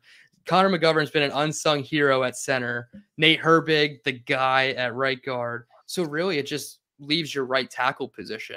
And to me, I know Cedric Ogbuehi has been the guy for the last 2.5 weeks since Max Mitchell went down. But I think whoever gets back first, Max Mitchell or George Fant, is probably going to be your starter. But I could see a case where Max Mitchell, even if he's not healthy first, George Fant is, Max Mitchell becomes the right tackle when he's fully healthy. Do you see it a different way, or what is your offensive line combination for New England? I think it's, as you just said, but I think if everyone's healthy, I think it's Fant. He's the veteran guy. He's done more.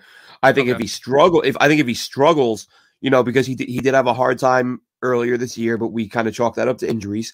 Yep. If he comes back and he's supposedly healthy and he's still having a hard time, he may have a shorter leash because you've got someone to fall back on in Max Mitchell. But I think once things, you know, once things get back to normal in terms of him and Mitchell being healthy, I think Fant becomes the right tackle. And as you said, yeah, the other 4 spots are set. There's really not much reason to shuffle anyone else around. I apologize for coughing nonstop here. I think this is my second time with COVID. It's my first positive test, but oh man, it's exactly the same symptoms when things kicked off. So I'm like feel like I'm gonna throw up. I'm coughing so hard, but sorry. Go ahead. All right. Last week it was me. This week it's you. It's fine. Glad there's a mute button on these streams. The second question, oh wow, comes from another John on Twitter. He said, "How bad is the loss of?" He said Solomon Thomas, but I'm assuming he means Sheldon Rankins. And what is the fallout? And we've obviously touched on this before, and I wanted to save this deeper dive for the mailbag portion.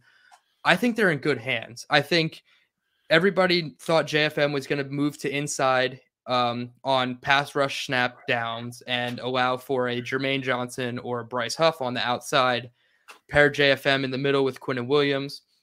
So I think that's obviously one of your options. Second, you mentioned it, Tanzel Smart or Jonathan Marshall. One of these guys is going to be promoted off the practice squad, at least in my opinion. You have 3 elevations of a practice squad member before you have to sign him to the 53. So with the bye week, you add 3 games. If you say you have Jonathan Marshall for 3 games and Sheldon Rankins still not back, then you can start elevating Tanzel Smart or vice versa. So I don't think they're in an immediate bind to go out and grab a defensive interior player. Something happened to Glenn, but I'm sure he'll be back any second. So you have the options on the defensive interior, and you also have Tanzel Smart that you can elevate with the combination that we saw in the preseason of Smart and Michael Clemens. Michael Clemens was used on the defensive interior quite a bit in the preseason, and I'm not going to say he was super successful, but in the fourth quarter of those preseason games where the Jets were coming back with Chris Streveler and having just amazing comeback stories, so to speak, Michael Clemens and Tanzel Smart were generating a ton of pressure up the middle. So I always think that that's going to be another option for them as well. So I don't necessarily think the loss of Sheldon Rankins is one that's going to derail the defense by any stretch, but they are going to have to be smart in how they manage their roster so that they don't have to go out and waste a 53-man spot on somebody that they could just elevate from the practice squad. I'm not sure if we have Glenn back or not. I don't have his picture, but I'm not sure if he can talk. If you're there, Glenn, just let me know.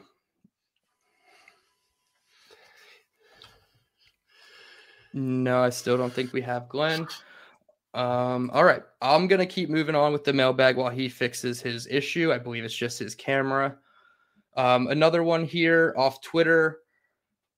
I'm not really sure how to pronounce this, so I'm just going to say the only part of the name I can say, and that's Henton.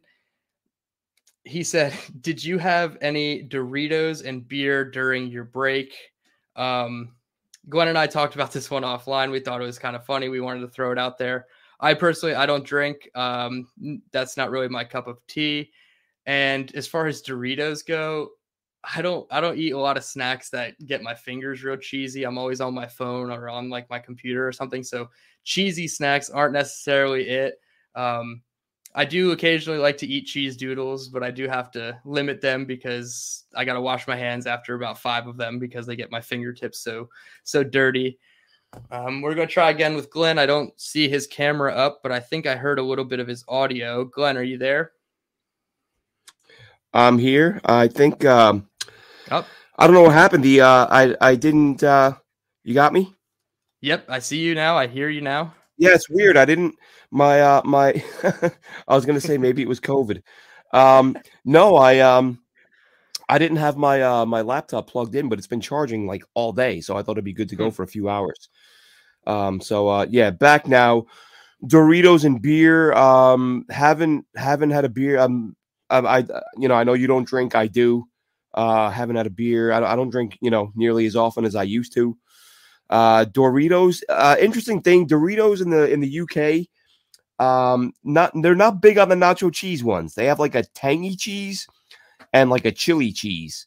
I can I can still get on the Air Force Base locally here as a retiree where I can still get the real Doritos. Mm-hmm. But haven't had those in a while. They're one of those things I rarely have them, and when I do, I'm like, should have these more often. Yeah, I didn't even think about that being in the UK, how brands or flavors at least could be different. So that's a funny one there.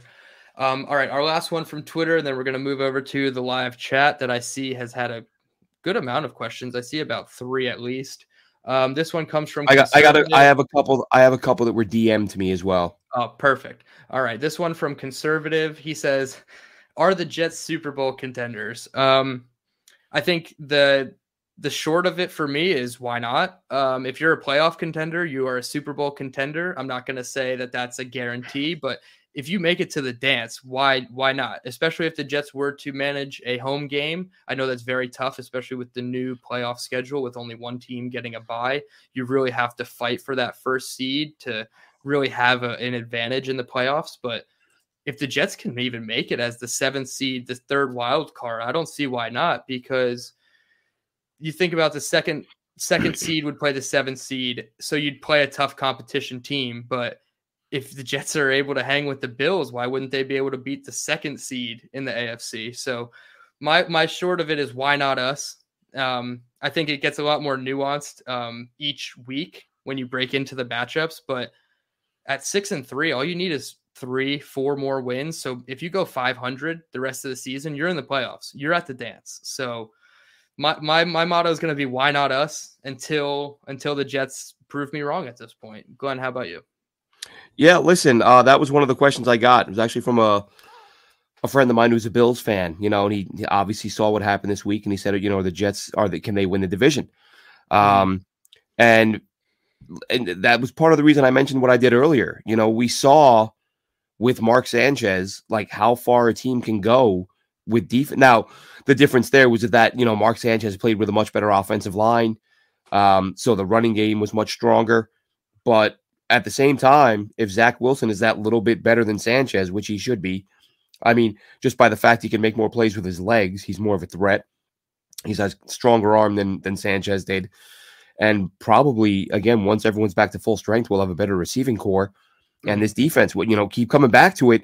And I mentioned this weeks ago, Dylan, I may have even brought it up last week. But I keep coming back to it because of the time I spent. I've mentioned how when I lived in Florida years ago, I lived in Florida many times.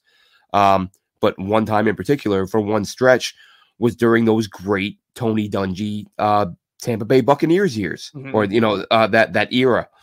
And so I watched the Jets every week down at the local bar, but the Bucs were always on TV. So I'd watch them during the commercials or when the Jets games went, between plays. So I saw a lot of Bucs football. And that team used to do what the Jets do now. And they used to get home with 4, which meant they could drop 7 consistently. And to me, this kind of goes back to, and I know I'm getting a little off track here, but this is the thought I keep having. For all the years the Jets kept drafting linemen and busting, whether it was Quentin Coples or, Mo Wilk, who we talked about, who ended up being a bust, Leonard Williams, all these guys, it was frustrating. But having watched those Bucs teams, I kind of got it. I was like, look, you're playing Tom Brady every year. You got to be able to get to him without blitzing so you have maximum coverage on the back end. Yep. And it just never happened. Now, with undrafted Bryce Huff and, without having to use 6 picks on the D-line, of course, you paid big money for Lawson and you did use a premium pick on Quinnen Williams. But, Rankins is a free agent addition, basically piece together D-line instead of 6, 7, 8 premium picks. If this D-line can keep winning and the secondary can keep playing the way they are, you can beat anybody with that formula. Again, same as you. I'm not saying they're going to the Super Bowl or anything like that, or that they're definitely going to the playoffs, but they're certainly in position to make it. And once you make it, man, and especially, again, you can shut down. You just held the best offense in the NFL, arguably the best offense in the NFL, to 17 points. So, yep.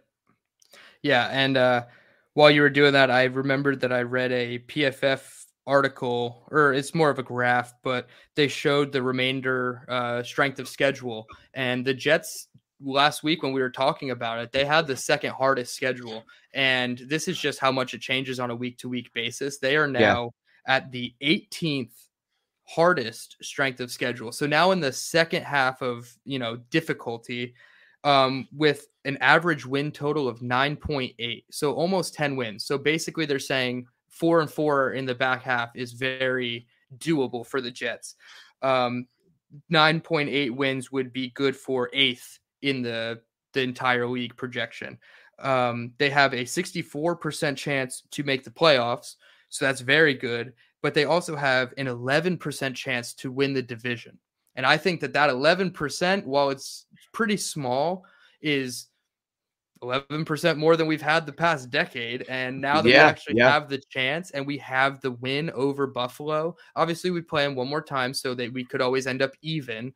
But the fact that your first matchup against the Bills was a win, your first matchup against the Dolphins was a win, and you took the Patriots down to the wire and pretty much let one slip away.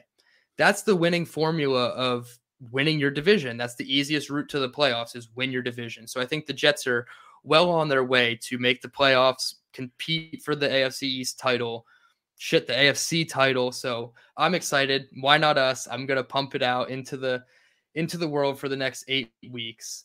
I'm going to let and that's why that's just real quick. That's one of the big things with the strength of schedule situation, is that it can change so dramatically, because when I saw people talking about the Jets, this insane strength of schedule, NFL season is short in terms of, mathematically, like percentages. Yes. Like before the Bills game, 25% of your remaining games were against the Bills.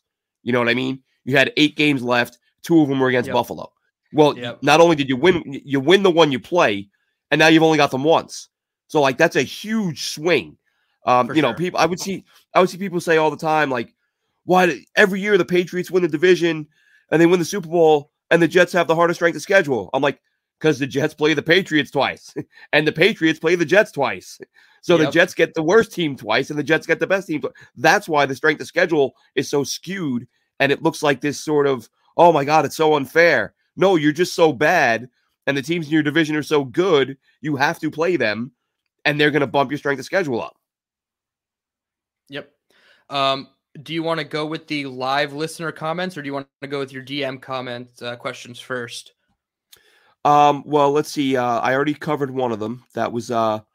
It sort of tied in, because you had, one person asked, could they win the division or the Super Bowl, and one of the DMs I had. One of them that I had was the Elijah Moore situation. What do we see? Where do we see that going in the future?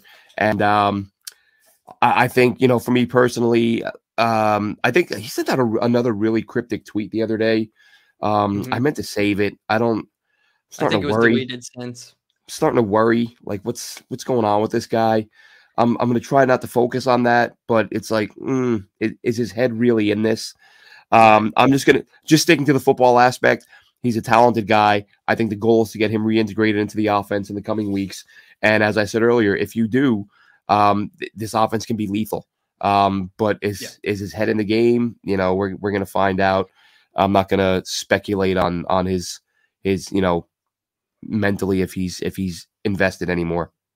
Of course. And all we can hope for is that this new role that they are trying him out in the slot, like Robert Saleh said, you can only hope that this pays dividends for not only him, but Garrett Wilson. I think we saw Garrett Wilson thrive on the boundary. So now we can mix and match and do a lot of formation flexibility with how you use your wide receivers. And I was scrolling deep into the comments of an Elijah Moore tweet, and somebody mentioned that Mike LaFleur had trouble using Santana Moss in Washington as his slot receiver. I'm not going to say that is true or not, but if that is a legitimate concern that he can't necessarily utilize his slot players to the best of their abilities, I think that's kind of a red flag for Mike LaFleur. But at the same time, Mike LaFleur does so much good stuff to this offense that if that's his only problem, that he can't, utilize a shorter, shiftier slot guy, but he can create and get guys open on the boundary, I'm okay with that. I think Elijah Moore, similar to how we talked about Jeremy Ruckert, the second half of the season is going to be a big focus on him and his usage, because at the end of the day, I'm personally scared that we're just going to, smile through the rest of the season and say, I'm happy to be alive. Every day I wake up is a great day. And then as soon as the season's over, he's out and he's on a new team. That's my fear as a fan of him as a player. But yeah, you got to start wondering at what point is his head in it. I hope that an uptick in targets and your head's right back in it and you're ready to, put your best foot forward for the team, because his 27 snaps that he ran, probably about 16 orbit motions around Zach Wilson. I think that it's almost like subliminal, like, hey, the team doesn't revolve around you, but it revolves around Zach Wilson, and you're doing that on 17% of your plays. So it's kind of just a weird situation that I hope for both sides, the Jets and Elijah Moore, it gets fixed before he leaves and is a superstar for somebody else. Yeah, it's concerning. Like you just don't want to go down that road prematurely, but I can't remember what it was. We've seen just a few tweets from him where it's I worry about where he's at, and I'll just leave it at that. Yeah, I think that's pretty much, it's a wait and see. And it's unfortunate that halfway through the season, we're still in wait and see with one of our most skilled offensive players, but it's where we are. And with 6 wins already on the season, I feel like the less distraction talk that we have, the better. Let's just keep focusing on the wins, but that's where we are. And Elijah Moore is going to continue to be a distraction until otherwise. We can now move into the YouTube comments here. I've scrolled all the way back up to the top, so I'd get them in chronological order so we don't skip anybody. This one came from Frankie 5 minutes into the show. He said, would like your thoughts on how the Jets should plan to deal with the Patriots' hurry-up offense that really seemed to get the best of them. What do you guys think? In terms of the Patriots, not necessarily in their hurry-up offense per se, but just in general, Bill Belichick came out and was asked about Shaq Leonard, Darius Leonard, now Shaq Leonard, knowing the offensive plays before they are run and keying in on them and using his anticipation to blow up a lot of the Patriots plays. And when asked about it, Bill Belichick gave a long comment that included CJ Mosley doing the exact same thing the week prior. So I'm not necessarily concerned that the Jets can't stop the Patriots offense. Maybe their hurry up was giving them a bit of fits due to not being able to get your substitution off the field in time. I feel like that's why a lot of teams go hurry up, because your D line is at that time where it's ready to be substituted out. And they're like, all right, nope, we're going to just keep pressing them and hands on the hips, get them tired, so that when the backups come in, they now have to play a longer set of snaps to let the starters rest up, basically. So I think the Jets can handle the Patriots offense. I'm not really worried about the Patriots offense. We saw them limit them to 5 field goals with Nick Folk. So if that's what they're going to say is, hey, let's have Nick Folk beat us, I'm okay with that game plan. So Ramondre Stevenson, you're not going to be able to stop him completely, but as we've talked about, you can shut down the pass game for the Patriots and really, not load up the box, but focus more on Ramondre and Mac Jones in the backfield. So what were your thoughts about that? Yeah, I mean, my thoughts were just that the Jets are going to deal with the Patriots by being the better team. You can run hurry up all you want, but if you can't get open, you're not going to sustain drives. Yep. That's not to say they won't move the ball a little bit and have some time of possession, but the Jets defense is good enough that I don't see the Pats being able to just consistently sustain long drives and wear the Jets down. They'll have a few drives, they'll score some points, but this isn't a Tom Brady led offense where they're gonna methodically, pick you apart and put up 45 points. And I know the Patriots will probably score 45 points since I said that, but yeah, right. And I mean, you look at the quality of their scores. It was 5 Nick Folk field goals and an offensive pass interference pick rub route that the Patriots love to run in the red zone. And that was all of their 22 points. So the Jets definitely had the formula in place to stop the Patriots offense. We actually had a second one from Frankie. He said, if you guys have time, of course we have the time. Do you think the ship has sailed on Mekhi Becton? If not, do you think he's going to stay a Jet, or is he going somewhere else? I'll kick it off. I don't think the ship has sailed on Mekhi Becton strictly because he's under contract. Until something unforeseen happens, off the field with him that creates a rift between him and the organization, I see him being here until the remainder of his contract is up at a minimum. Joe Douglas talked about it at his trade deadline press conference that he should be healthy, completely healthy, 100% for OTAs. So that's obviously an encouraging sign for Mekhi. Get him back in here, get him healthy in the rotation of offensive linemen. We talked about Max Mitchell being worthy of competes for a right tackle starting spot. Obviously, I don't think George Fant is going to be back based off his contract expiring and his play so far this season. So if you have a competition between Mekhi Becton and Max Mitchell to start next season, I think that would probably be the best case scenario after all of these injuries and all of the unfortunate things that have happened to Mekhi 2 seasons out of football due to injury. The most you could ask for is him to come back and be able to compete for a starting job. And I kind of think that's where we're at with Mekhi. How do you feel about it? Yeah, I was going to say the ship hasn't sailed. He's too young and he has too much talent to give up on him. But the injuries have I almost view him the way I view Denzel Mims coming into this year. Like he'll be on the roster, he'll get a chance to show what he can do, but it's not going to stop the Jets from acquiring another tackle. As I didn't like Mims wasn't going to stop them from getting another receiver. So I think that the Jets are going to address O-line early in this draft.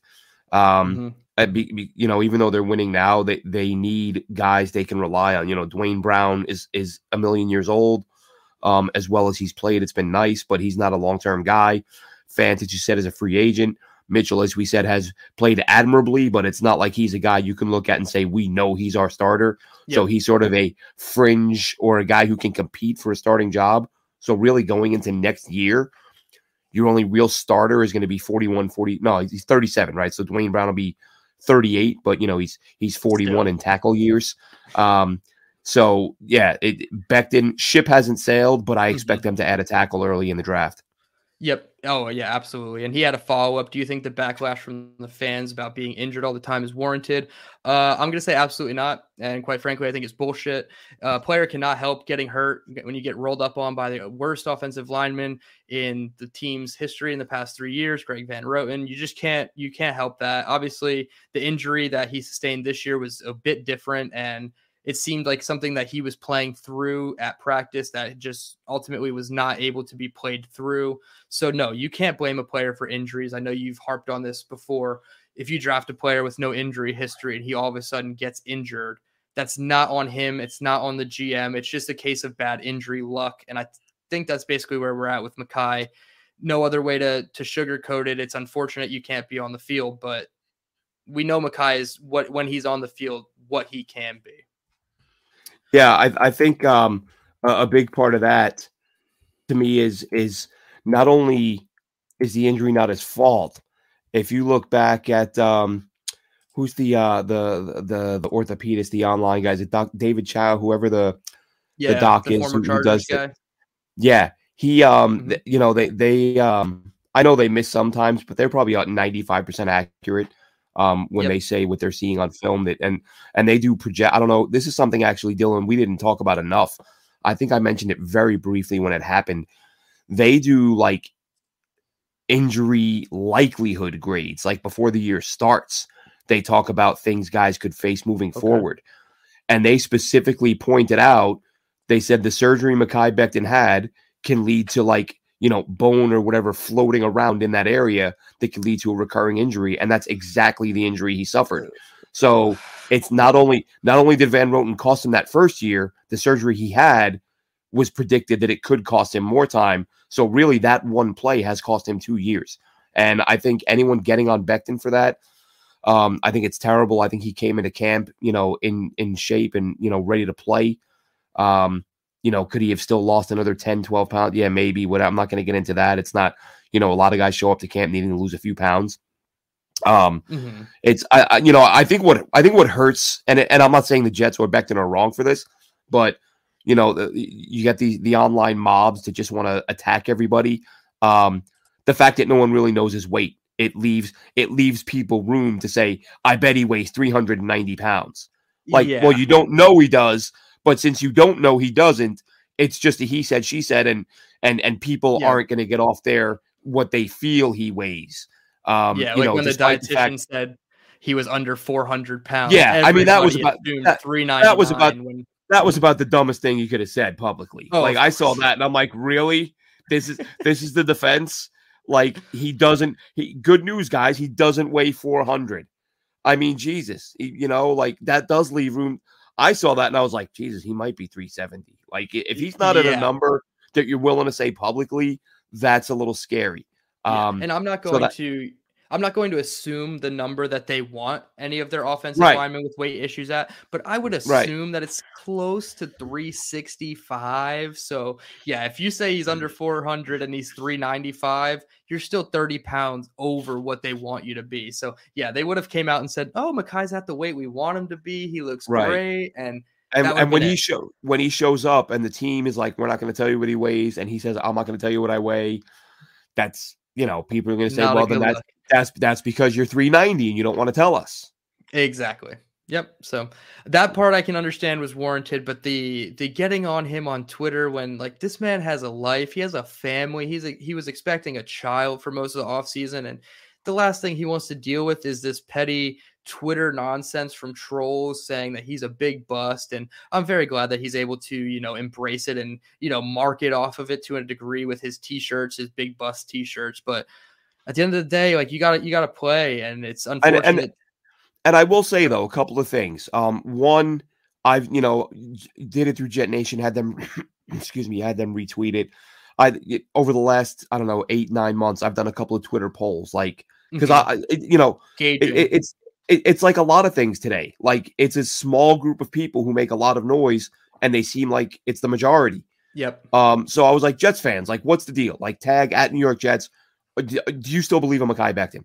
And the overwhelming majority of fans were still behind Mekhi Becton. It was a very small percentage that were like, hate him, he's a bust.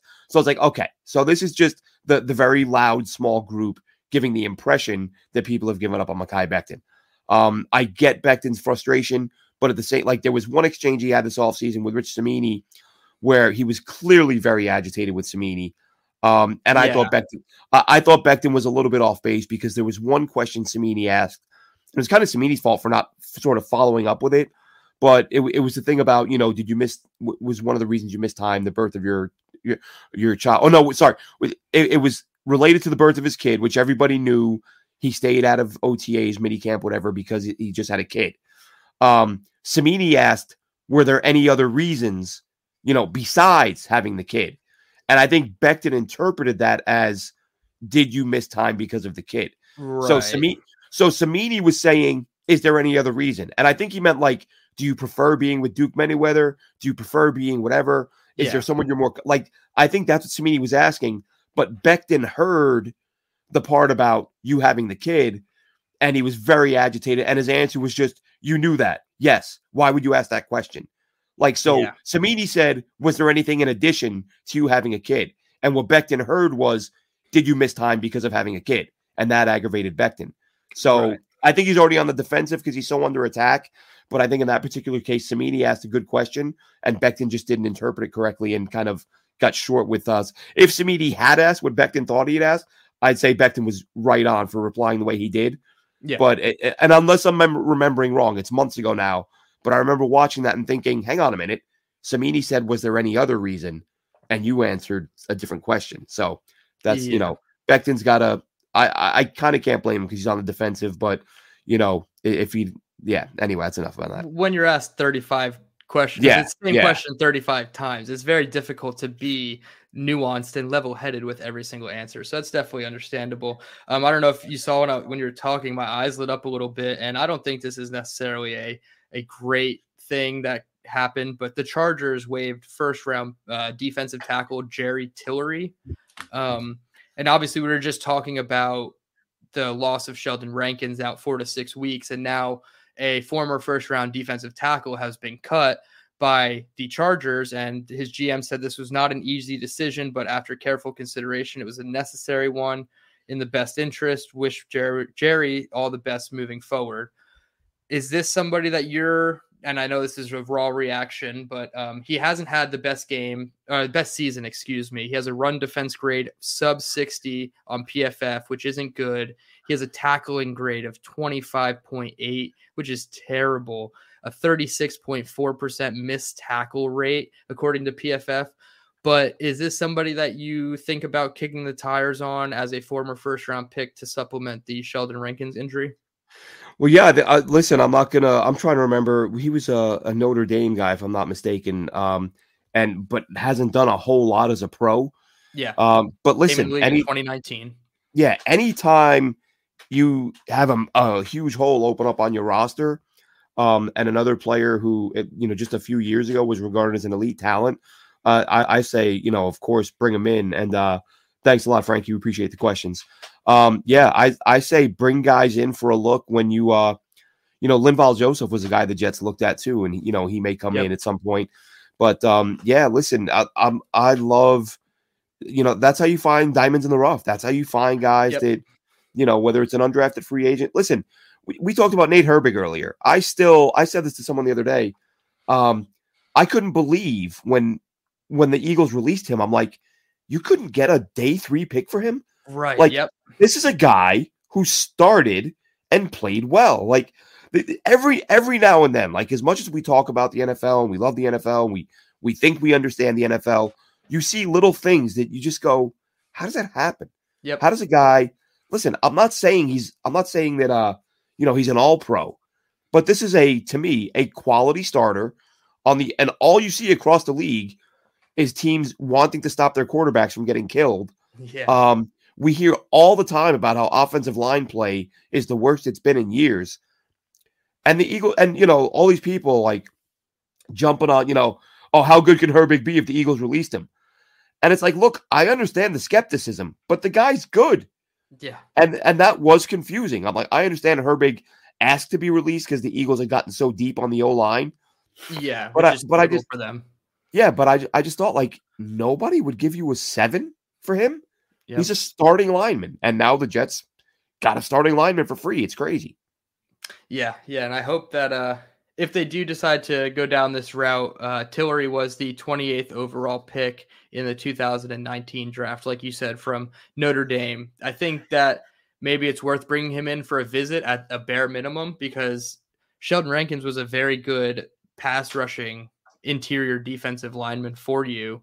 And while his pass rush grade is only a 66.8, I will go back and watch his game against Houston because he posted a 92 pass rush grade in that game. So to have an elite grade at a pass rush position, former first round pick, I think it's worth at least kicking the tires on. But I understand if they have other options in-house that they want to choose to explore, like Smart, Marshall, or Franklin Myers or Clemens in the interior.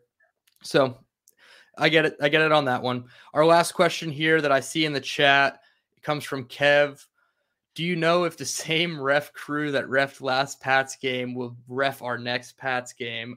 They don't release that information that far in advance. They released the week 10 officiating schedule, and it looks like the referee for that game, it was Sean Smith. I believe he's a pretty tenured referee in this league, 9 years, if I'm not mistaken. He's reffing the Chargers 49ers game this weekend at 4:25. So that's a game that I'm going to watch just to see how he ref that game, because the officiating in the Pats game was atrocious. And I thought there was a lot of no calls, a lot of calls that were BS, namely the JFM roughing. So yeah, I will watch to see how he officiates going forward, but they don't release that information this early.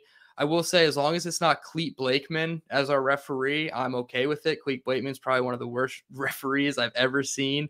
Last year, the first 9 games that Clete Blakeman, refereed, 0 for 9, the under hit. every single game. Really? That's a bad look. Warren Sharp had an article about each referee and like key stats, and Clete Blakeman was just atrocious on the over/under 9 straight. And then he had a primetime game, and he actually let the over hit, and it was barely. And there was some questionable calls that almost made it not hit the over. So Clete Blakeman's the only referee that I truly worry about in this league. But that's on the Jets. The Jets it's ultimately on them to win the game. Don't let the refs, play a factor in this. And if you're the better team. You're the better team. Exactly. That's the hardest part. Is they're the better team. Don't shoot yourself in the foot. Somebody said they fell into the Belichick vortex, and that's kind of what happened. They just kind of spiraled out of control of their own doing, and Bill Belichick's just like evil laughing on the sidelines. I don't even have to do anything. Man. My team sucks. Like teams used to line up against those Belichick, Brady, Pats teams and just forget how to play football. Yeah. I mean, you'd see the dumbest. Zach kind of did. Yeah, he did. The worst example I always say, remember that game against the Colts when the Colts came out for that fake punt or whatever it was, and they had like 2 blockers? And like, yeah. I know, I've said it before. That's legitimately the one game I looked at and I'm like, you have to fire that coach after the game.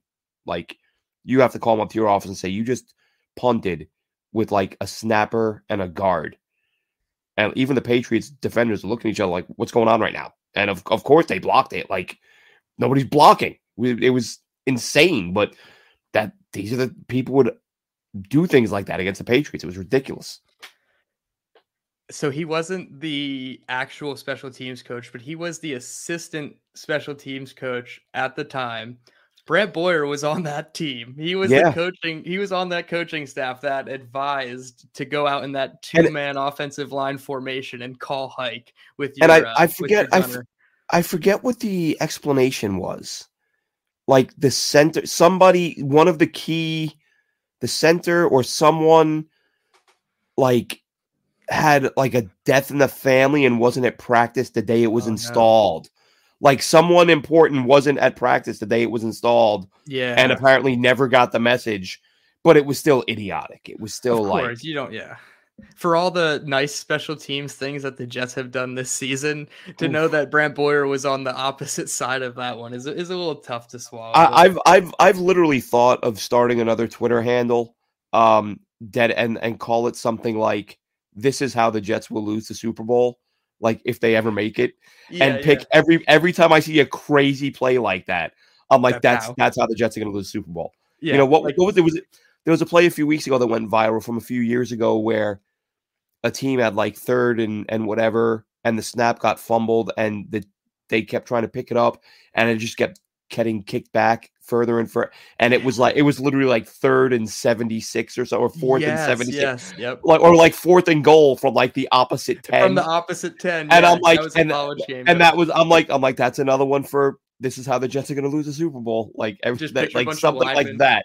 Scooping down and kicking the ball away from them as they're doing it. One after the other. Whenever I see a play where you're like, you'll never see that again in your life, I'm like, that's how the Jets. I think I sent you one last year. There was a quarterback who it was a college game. He got a rushing touchdown from inside the 5. But they did like a weird fake, like he tried to disguise himself or hide himself, and they went to the replay to review the score. And when he went to fake, he accidentally let his knee touch the ground. So he was down. No one touched him. He was like ducking down to be like little cutesy, and then he got up and ran the touchdown. And then they reviewed it, and they're like, "Nope, he's down." And I was like, "That's how the Jets will." Of course, again, NFL, so it wouldn't be. But I'm like, "That's how the Jets will lose the Super Bowl." That'd be a great account every day, just finding the worst bizarre football plays. But it's actually funny because up until this year, those excuses worked, and now all of a sudden it's like, in spite of all of these mishaps in the game, like the Zach Wilson strip sack after an egregious 15-minute sky cam delay, I feel like that's how the Jets lose. So the fact that they can overcome these adversities in the middle of the game just speaks volumes to how much growth has been throughout this entire roster. And you absolutely love to see it. Like, the Jets, they don't get these calls. So to actually see it happening, and I don't partake in it so much on Twitter, but these Jets fans giving opposing fans crap after the game has been a joy to watch, because it goes from, okay, the Jets have a 0% chance to win. They kind of, okay, Thursday we might win. And then they upset the win, and it's like, oh, okay, now let's go minimize the Jets' loss. And, well, you played a third-string quarterback, and Aaron Rodgers isn't the MVP. And, well, bullshit. We just beat the most complete team, the best team in the NFL. We held them to 17 points. People are already saying, well, Josh Allen didn't have his best game. Well, no shit, because the Jets' defense stopped him. Yeah, this even Josh Allen said, like, oh, I played like shit. Yeah, there's a reason why, Josh. Exactly. There's a reason why you didn't play well today. Because you played a great defense. Saleh said our goal is to make the good teams look normal and embarrass the bad teams. That's what we're at. We're there now. Like, that's what it should be. Yes. I don't know if somebody put together a montage of like some Buffalo sportscasters who were like, oh, the Bills are going to win this one running away. Like, there was some really snarky old guy. Well, listen, I'm a snarky old guy, but he's like, oh, just talking about how it's going to be an easy win. And then after the game, he's like, oh, Josh Allen, he's flexing his hand and he's not having feeling. Like, oh, are you talking about like right before the final throw of the game? Yeah. Like, exactly. Are we pretending he played the whole game with an injured elbow when he made literally? Oh, it was 2. He made 2 throws with an elbow. He's like, Josh Allen's not right. He's clearly hurt. You could see him flexing his hand and trying to get feeling in his fingers. Oh, yeah, for 2 plays. Like, because 2. the third down play by Bryce Huff. Exactly. A 4th down throw. And you uncorked a 70-yard pass with the adrenaline off your elbow. So spare me that.